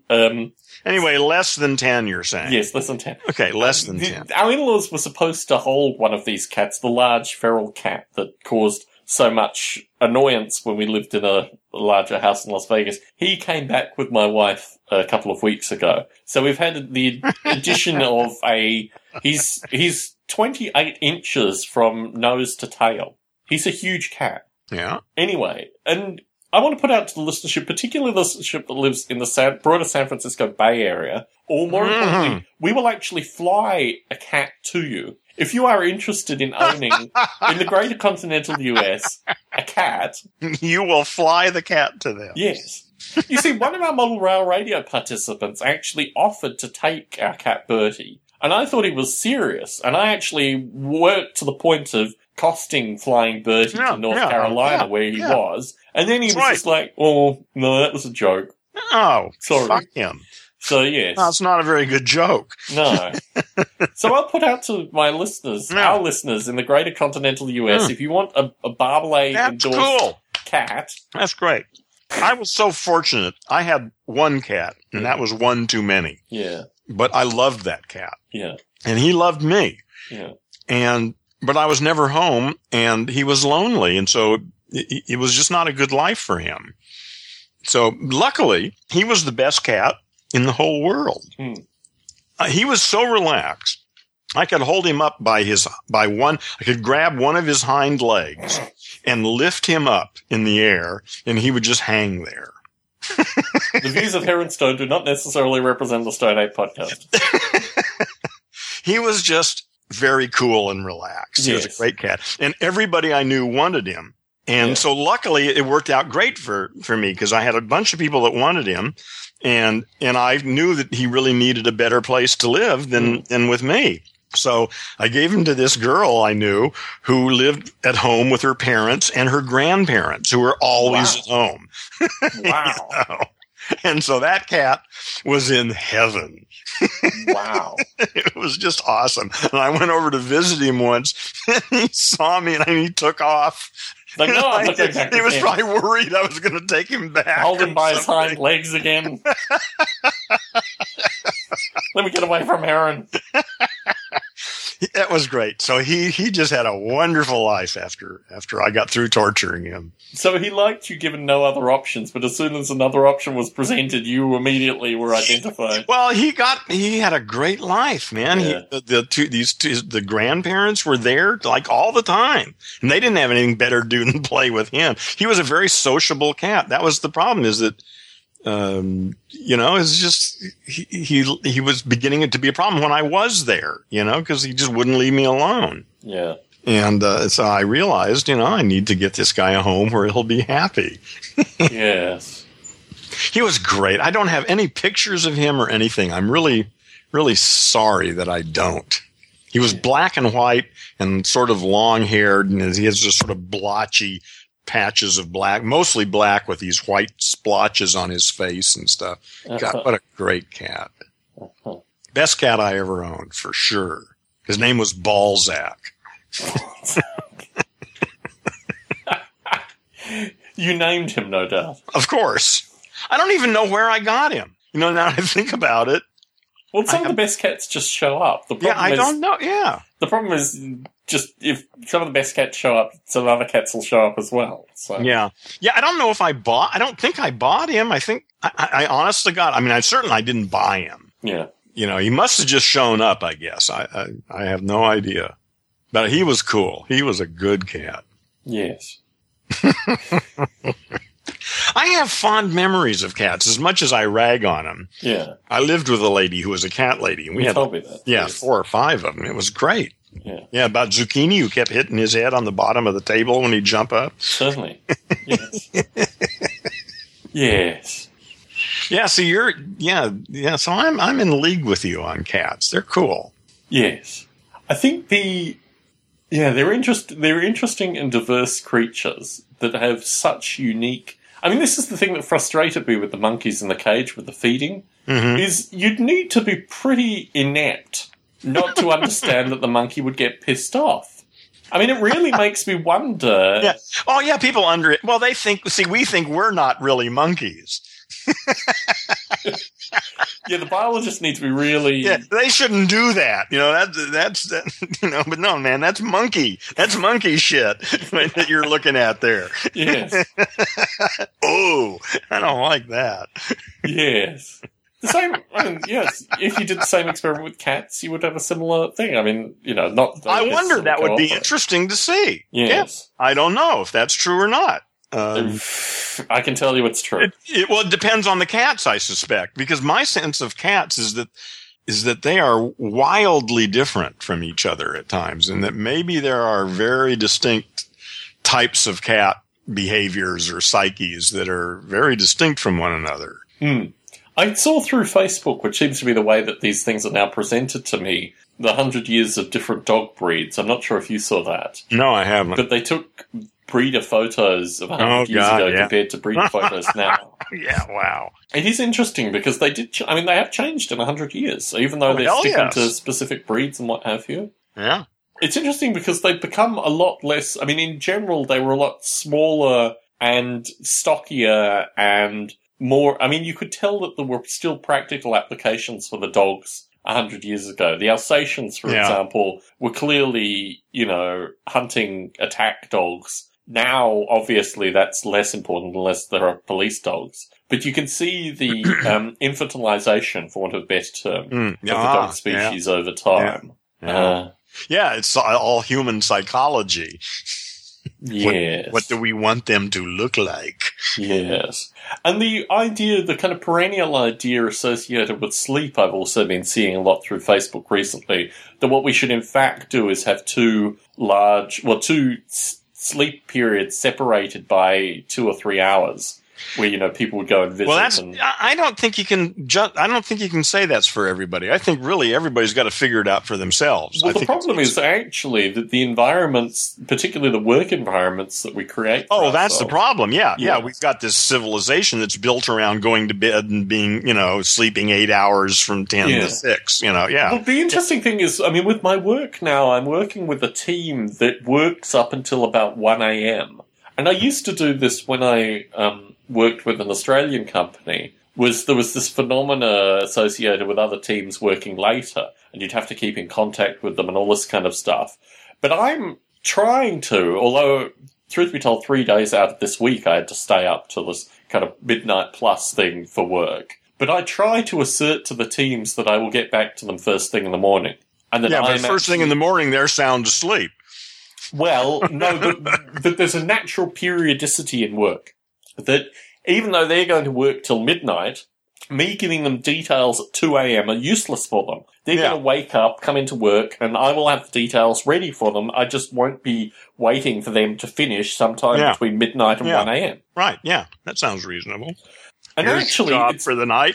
Do it. Actually, it's been viewed with a degree of reason, particularly because I'm part of an independent team, that I'm actually able to do that, thankfully. If I was part of their teams, I'd go nuts.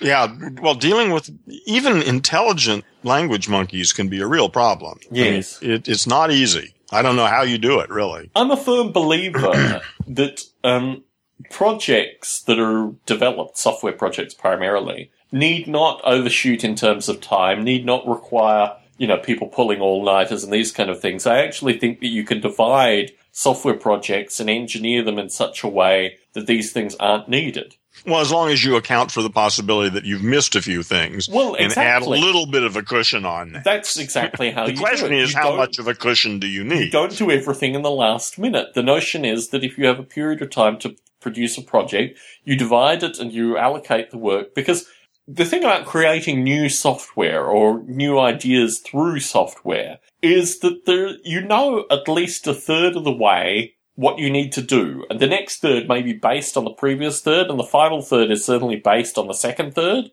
But there is actually a process that you can go through, and the way that you protect this, which is what I'm doing currently with Noble Ape, is by making sure that every part of the process is validated as well. There are actual methods for doing proper engineering. Yeah, that's part of how we're going to run Earth. Yes. Too, by the way, is that we haven't got all these methods yet, but really, as far as most of the decision making about how the planet's going to run efficiently will be done by computers. So about 5 years ago, a fellow called Justin Lyons contacted me. And he was working with a company called Simiadyne based in London, who did work for the Iraqi government. They were intellectual contractors for the Iraqi government. They created universities, shopped for academics, brought them into the Kurdish region of Iraq, set up stable universities, created an intellectual climate that would, sustain people in Iraq that had basically been, this war-torn strife.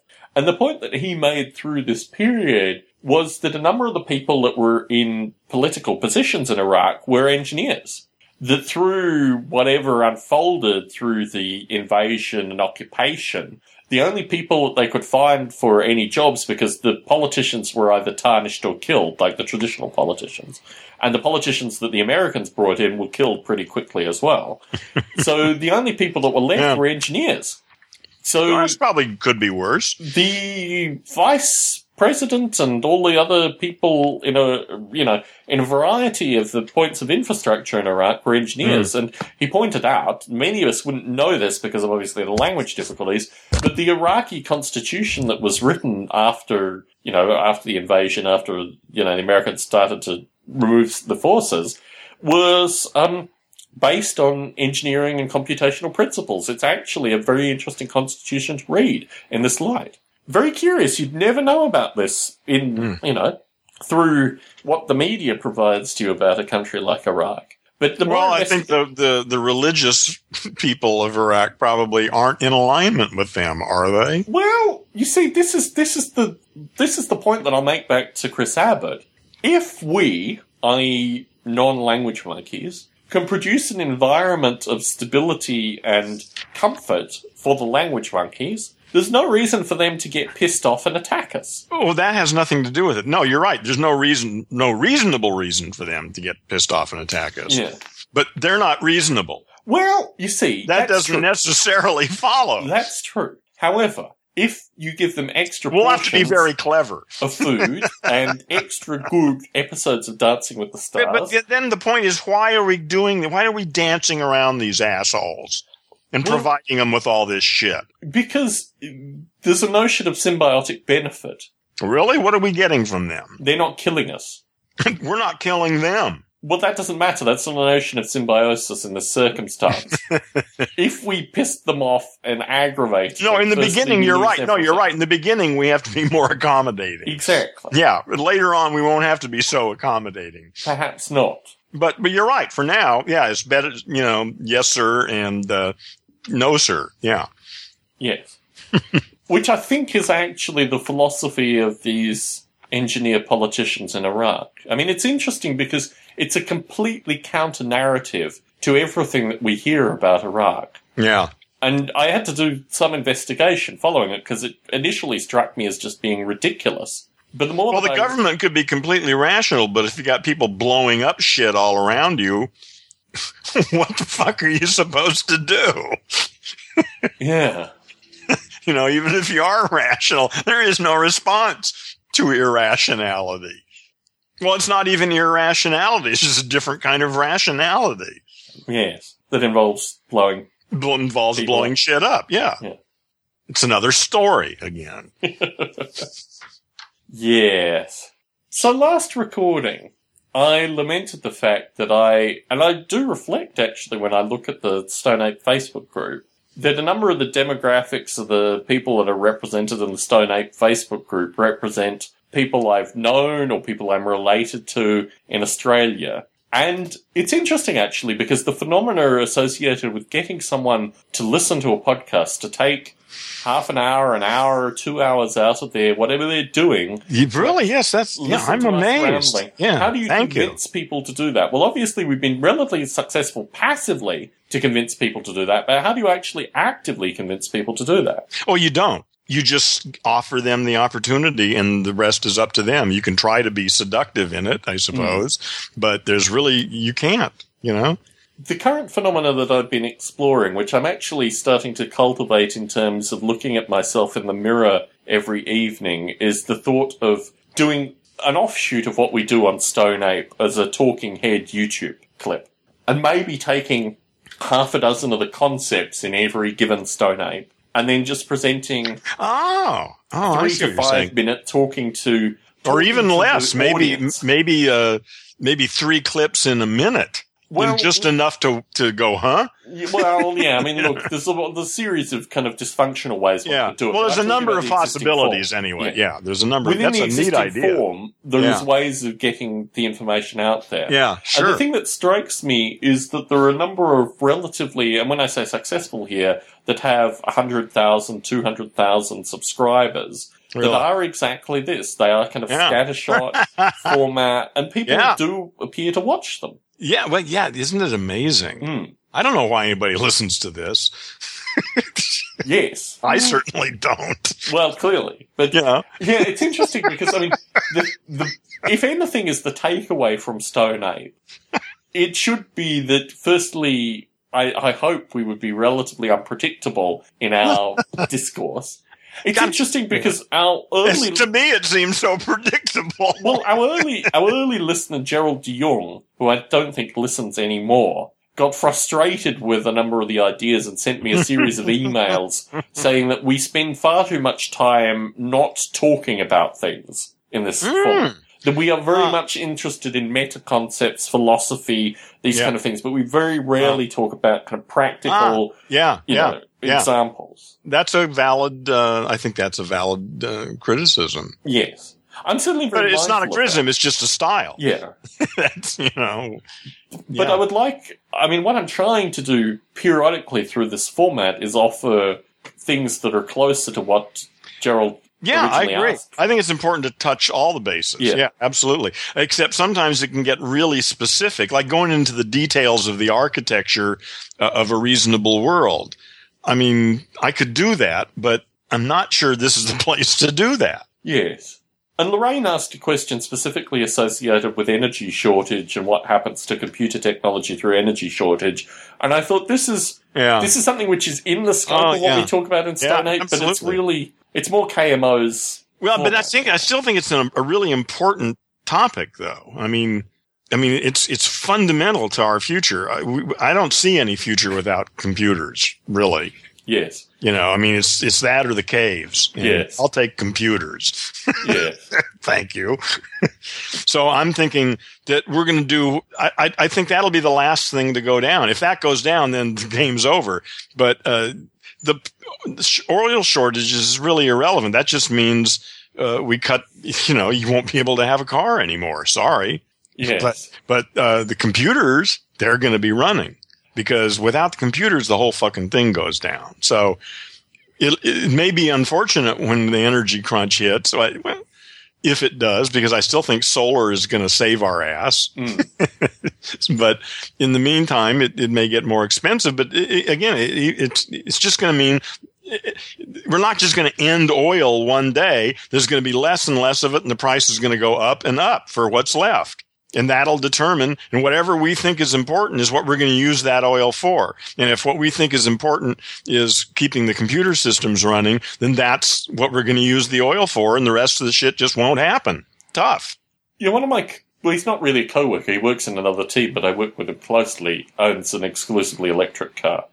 And I suspect probably our next car in about 7 to 10 years, when our current one wears by out, then, yeah, sure, will be an electric car. I was hoping that this one would be an electric car, but they just weren't in the price. No, not yet, but 10 years from now, shit, yes, yeah. And we really do need the people that are buying them currently in order to push the price down and improve the technology. So I'm very thankful for the early adopters. Well, but as the price of gas goes up, which it is going to continue to do, all these trade-offs will become just part of the process. Yeah. And the poor people are going to get squeezed out, and that's going to create problems. Well, it's interesting, actually, because the state of California has legislated against electric mopeds and a variety of low-end electric vehicles that they've basically illegalized, which I've found very curious. That's interesting, yeah. Because, I mean, my view has always been, if you put an electric motor on a bicycle pretty with obvious. a battery, that seems very obvious. Why would you make that illegal? And they have. Well, so if that's important to you, so start a movement. Change that. That's bullshit. Start driving illegally with one of these electrically powered That's right, and take it to court. bicycles. Yeah. That's right. Make one, get arrested, take it to court. Yep. Go for it, Tom. That'd be awesome. Yes. I don't currently... You could announce here where you're going to be, when you're going to do it, right in front of the police station. Yeah, no, I'll cycle Make the it state easy of California. for 'em. I'll go from end to end. I think that's the way to do it. Well, I think you just do it in front of the police station. That'd probably do it, wouldn't it? I don't know if the police know the law sufficiently to... Well, you'd let them know. Yeah. Hey, I'm doing something illegal. Yeah, here, you come out here and arrest me. Yes. Yeah, I don't actually currently own a bicycle. My wife owns a bicycle, but I think I need to actually get one. I walk everywhere. I mean, that's my why would you go on a bike if you can walk everywhere? Mode of transportation. I think bikes give you slightly better distance and slightly better... well, it's a little faster. Yeah, it's a lot faster. Yeah. Hell yes. You can go for broader distances too. Sure, you can go further. You can go places that you couldn't very comfortably go walking, for sure. Yeah. When I was about 10, I don't know how old. I was a little kid. We used to ride to this place called Knott's Berry Farm. Oh, I know Knott's Berry Farm. Yes. Which was it seemed like this huge trek on a bicycle for two 10-year-olds. Yes. But my neighbor friend and I would bicycle from our house to Knott's Berry Farm, all the time during the summer. Yes. And it was like a big adventure. Because it was like we'd go out there and we'd spend a couple hours there because it was free at that time. There was no admission or anything. So did you pick berries, or what did you do there? Oh no, Knott's Berry Farm is an amusement park. But it's based on actually a berry farm. There was a berry farm there at some point. Yeah, you could buy. Yeah, but that was not why anybody went there. In that point, it was an amusement park, but there was no admission charge. Every ride, you go in there and buy tickets. Yeah. To get on rides and stuff. But you could just go hang out there. Yeah. So that was what we did. We just go hang out there. And it took us like an hour to ride there on our bicycles. I mean, that was like this big adventure. Yes. For a 10-year-old or 12. I don't know. Maybe we were 16. I don't know. I don't know how old we were. Yeah, Knott's Berry Farm was part of my wife's childhood experience. Oh, really? Since she grew up close to me then. Yeah. Yeah, she did. Yeah, I was in Lakewood. Oh, okay. I know Lakewood. She was in Brea, but... Oh, that's a lot. Okay. But she went with her parents, obviously. She didn't cycle there. Yeah. But I know... That's a lot further, yeah. Yeah, I know the Lakewood area, too. Yeah. 5413 Autry Avenue. Is that where you grew up? Yep. Let me actually do this. You can look it up on Google Maps. Yeah, right? I know Street View. Let's have a look at this. 5413 Autry Avenue. In fact, the house next door has still got this big. I looked at it, a couple of years ago. Autry. Right. Well, hell, I guess I ought to look it up too if we're going to play this game. Yeah, damn Skippy. Okay. Oh my goodness! Look at this. Look at this. Gosh. Yeah, I haven't looked at it for some time, so this will be this could be interesting. This looks relatively similar to where you currently live, Heron. I mean, in terms of architecture, at least. A little older, but still relatively similar. I mean, they've got better gardens, perhaps. There it is. Interesting. Yeah, okay. The house to the south of me was where the Moores lived. Okay. Yeah, Harry Moore and his wife, Imelda. and their 6 daughters. Gosh. And that's why the add-on to the back of the house. Gosh. Wow. So the one with the awning is the one where they lived? Well, sorry, I'm on Street View. I'm not on. Okay. Yeah, I'm just looking down. I don't know about. Let me look at Street View. Yeah, they are south. It has an awning on the front. Well, hold on. Let me see what it looks like from the Street View. That's even better, isn't it? Yeah. Let's see. Was it 24? What was it? 2414 or 24? 5413. 5413. Sorry.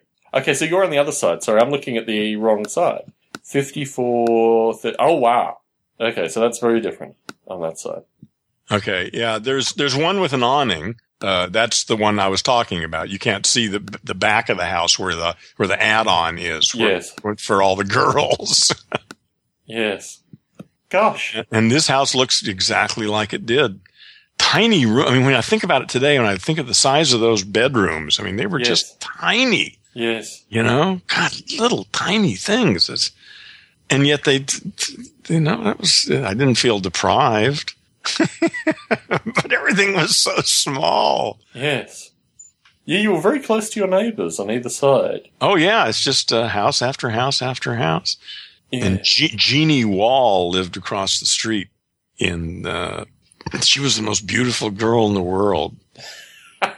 Was she your age or was she older? She was older, of course. Yeah, she was like 3 years older than me. Yeah, so obviously there was no. So you had a perpetual crush on this. Oh yeah. God, I just had the hots for her. And the guy across the street from me had a motorcycle and let me try it, and I almost killed myself on it. Luckily, I didn't dump it. I didn't fall off it, but very good. I went through a front yard and tore up some hedges. You were that neighborhood kid. Oh man, it was so scary. I mean, I was just hanging on to the handlebars for life, but of course, hanging on to the handlebars is accelerating it. Yes. If you've ever ridden a motorcycle, it's twisting the handlebar. So that's really bad design, now that I think about it. It's bad design for a scared child group. Well, especially if for a 15-year-old who thinks he's hot shit riding this cool motorcycle. But like I say, I managed to survive it without dropping the bike, but I did go, like I say, through somebody's front yard and through a hedge. I haven't thought about that in years. Oh, God. That was so scary. Oh, man, that was scary. Yeah. So you spent a period of time in your front yard then, if you knew the neighbours so well. Is that how you knew the neighbours? Because you'd been tinkering on something in your front yard? I was a budding young language monkey. Yeah. I was well indoctrinated.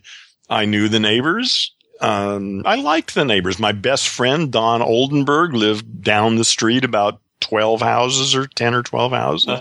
Guys in the far corner, I knew them. I knew, I knew all these people. Yeah, it was cool. I liked it.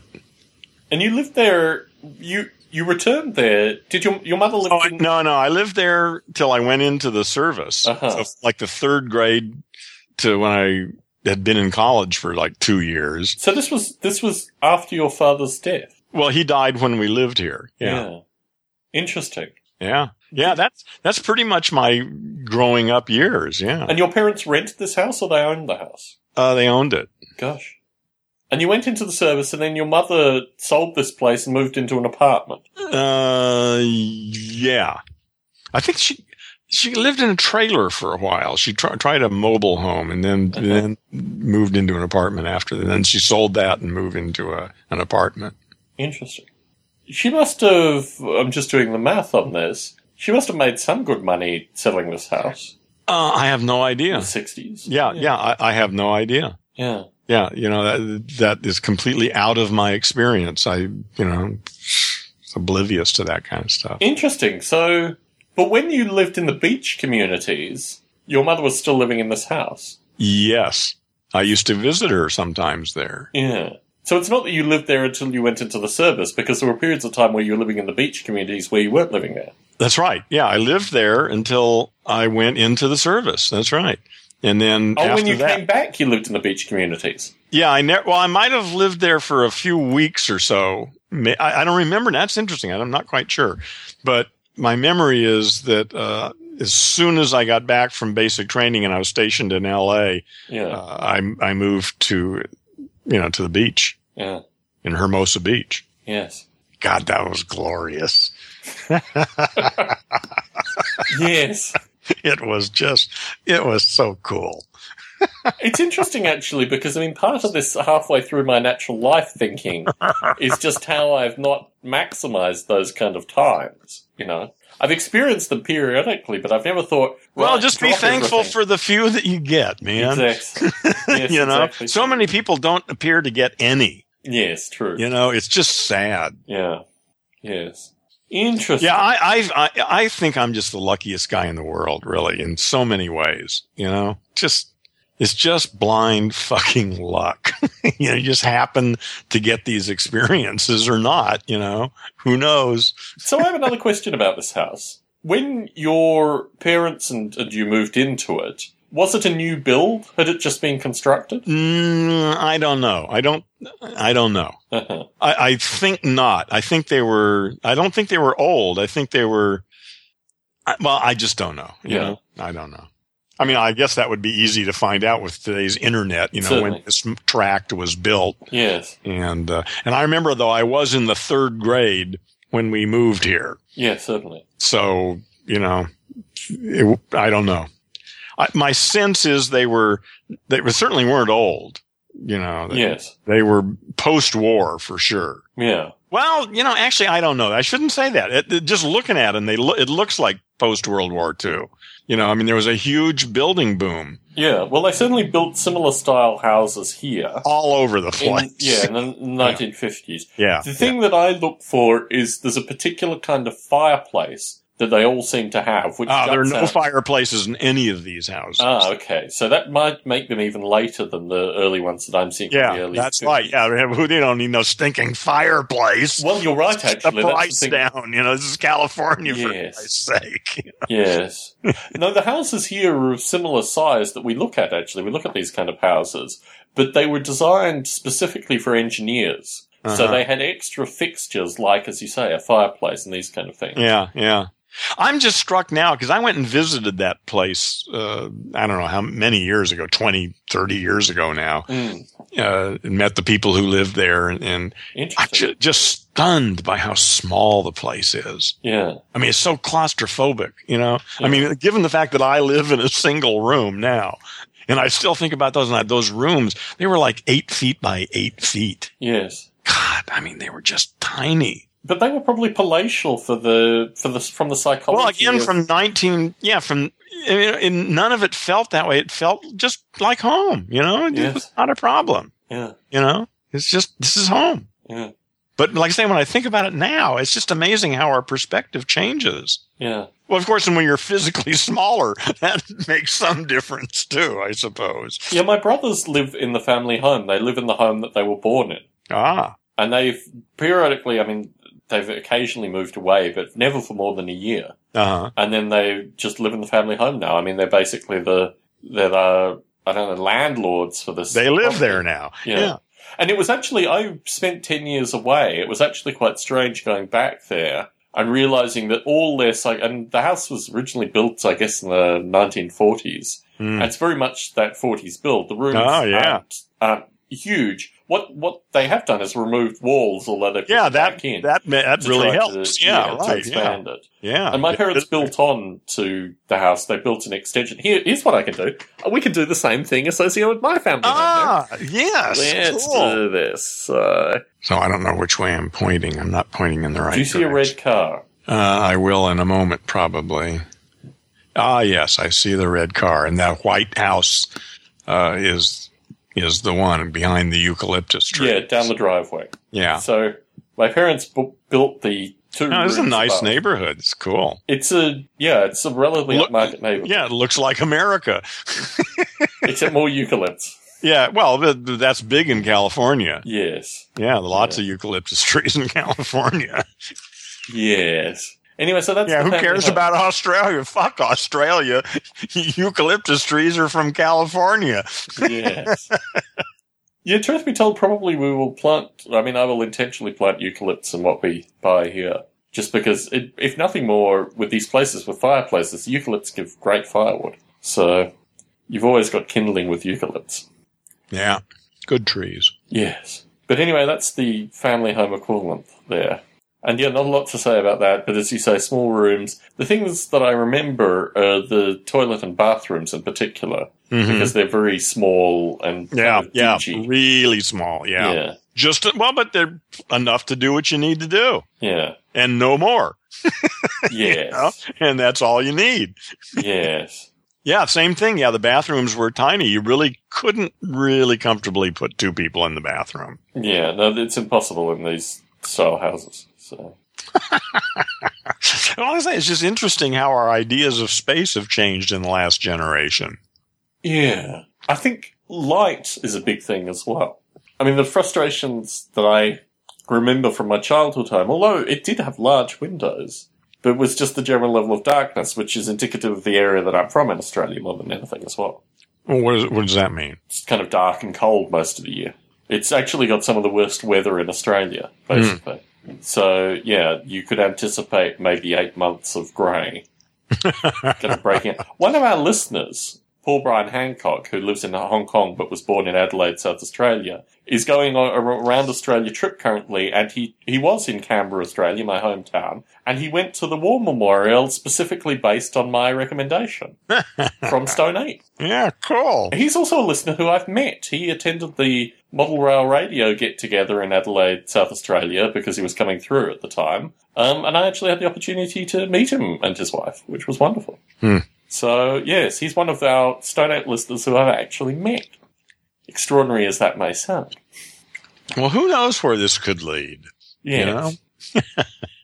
Yeah, I'm surprised, actually, particularly with the number of our, Los Angelian listeners, that folks haven't tried to seek you out. They better not. Yes, I wonder if they could actually work out your employer based on our ongoing discussions. If they were obsessed. If they were obsessed stalkers. Yeah, I was able to find your employer through some means, I think. Yeah, I don't think it'd be that difficult if I think you've actually listened to every goddamn one and taken notes. You've announced their website in some part of our discussion. Yeah. So, I'm sure it's out there if somebody was obsessed about it. For the obsessed fans, please. That's right. For you out there, if you're the guy who's obsessed with it, then you've got some work ahead of you. Yeah. And if you don't know where I work, then you really haven't been listening. Then you're really seriously in trouble. Yeah. It's basic listener comprehension, Stone 8 101 right there. No, but you'll have to do some work to figure it out for me. Yes. Well, you'll have to do some work to figure it out for him. No, I don't necessarily think that's good. Well, I'll have to listen. Yeah, I guess so. I'd actually be interested. Be obsessed if they weren't listening. I'd be interested. We get free lunches at Netflix, and if any listeners want to stop by Netflix for a free lunch and a chat, I'm more than happy to facilitate. So. Oh boy, I'd be careful about saying shit like that. I don't know. I'd want an email and a little chat on Skype first. Well, you would, Aaron. I don't care about that. Yeah. You're just a whore, aren't you? Well, if they knife me, then Stone 8 then this body of work becomes absolutely infamous. Not that I'm advocating anyone knifing. Well, if there's somebody out there who wants to take the trouble to market it, and otherwise it'll just be over. Well, no, actually, for me, in which case it'll just be over. Yes. But the Internet Archive will at least persist the audio for some length of time. I love that. The fact that this shit is out there, it's going to be out there. Yeah, it's just part of what's out there now. I was contacted by a fellow. There's a radio show that's recorded actually as we record these in Montreal called We Funk that I was a rabid listener to for a number of years. I've kind of toned down, but I used to donate annually to the McGill College Radio funding drive in Montreal based on listening to this radio show. So the hosts of the show I'm actually quite friendly with, and through the week I was looking at podcasts that people who listen to Stone 8 also listen to. because I wanted to get a sense of what kind of stuff our listeners were say that listening to. again. Say that again. In addition to Stone Ape, our listeners listen to other podcasts, and iTunes tracks what other podcasts they listen to. Oh, really? So it provides to me a list of podcasts that our listeners are listening to. One of these podcasts had a series of really interesting topics. And I thought, wouldn't it be great to listen to this interesting podcast with the interesting topics? I clicked on it, and it was a series of 30-second clips of Podomatic saying, this podcast has exceeded its bandwidth. If you like the contents of this podcast, please donate to it, i.e. so Podomatic makes money, and then the poor schmuck who put his podcasts on Podomatic, you know. So I thought to myself, this is just thankfully... This is one of the clueless people who listen to this. Create podcasts that are immediately part of this Podomatic scam. Yes. But anyway, by posting that to my Facebook page, people were concerned that I actually used Podomatic. And the DJ on this WeFunk radio show contacted me, and he said he had 2 servers in France that he would donate to me if I wanted to put Stone Ape and all my other podcasts on another server, just in case the Internet Archive ever died. So I took him up on that offer. He's Hell yes. The details, and hell yes, give it to him. Yeah, here it is, man. Yeah, great. One of the things about using the Internet Archive is actually that we can't get the meaningful download stats. All we can get is the stats associated with the XML feed. If I had the audio hosted on a server that I had better access to, I could actually tell how, well, for the folks listening to it as a file, how much of it they actually listen to, and a variety of other things. Now, if they download the whole thing and listen to it through, you know, their iPod or what have you, then I don't have that access. But it would give me slightly more information other than the broader demographics. I'm not actually sure. To be honest, I don't think I get the demographics. What I said at the start of this recording is in fact incorrect, because what I'm getting is all the Noble Ape site demographics through that. So I don't think I can actually focus it down on the individual XML file and work out the demographics for that, unfortunately. Model Rail Radio, because it's the only... I use the domain name to host the site, to host the feed as well, gives me far better statistics associated, but I don't think I could actually do the demographics for Stone Ape, unfortunately. Anyway. Well, you know, what's important is building a community. Yes. And that's why I'm here. Yes. And we can build the statistics from that.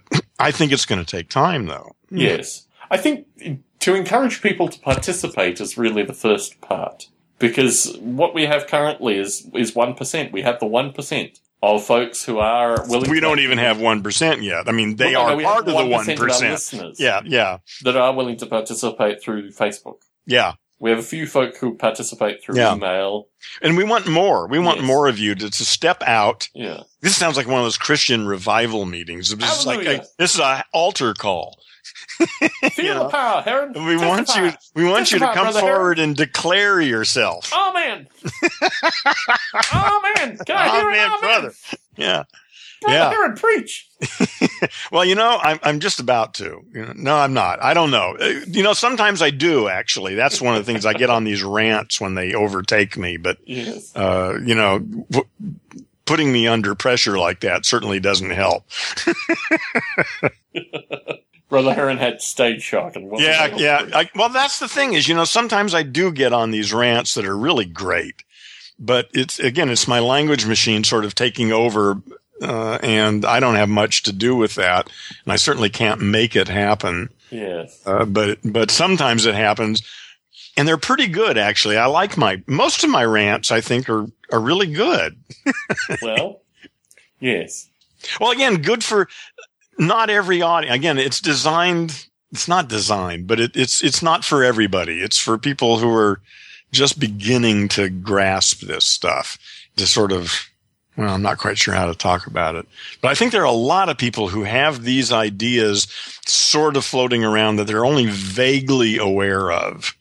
And if we can sort of solidify that as an idea in their head, that yes, these ideas are there, and now I can see what they are. Yes. That could be powerful. And with that, I think we should call it a night. Good night.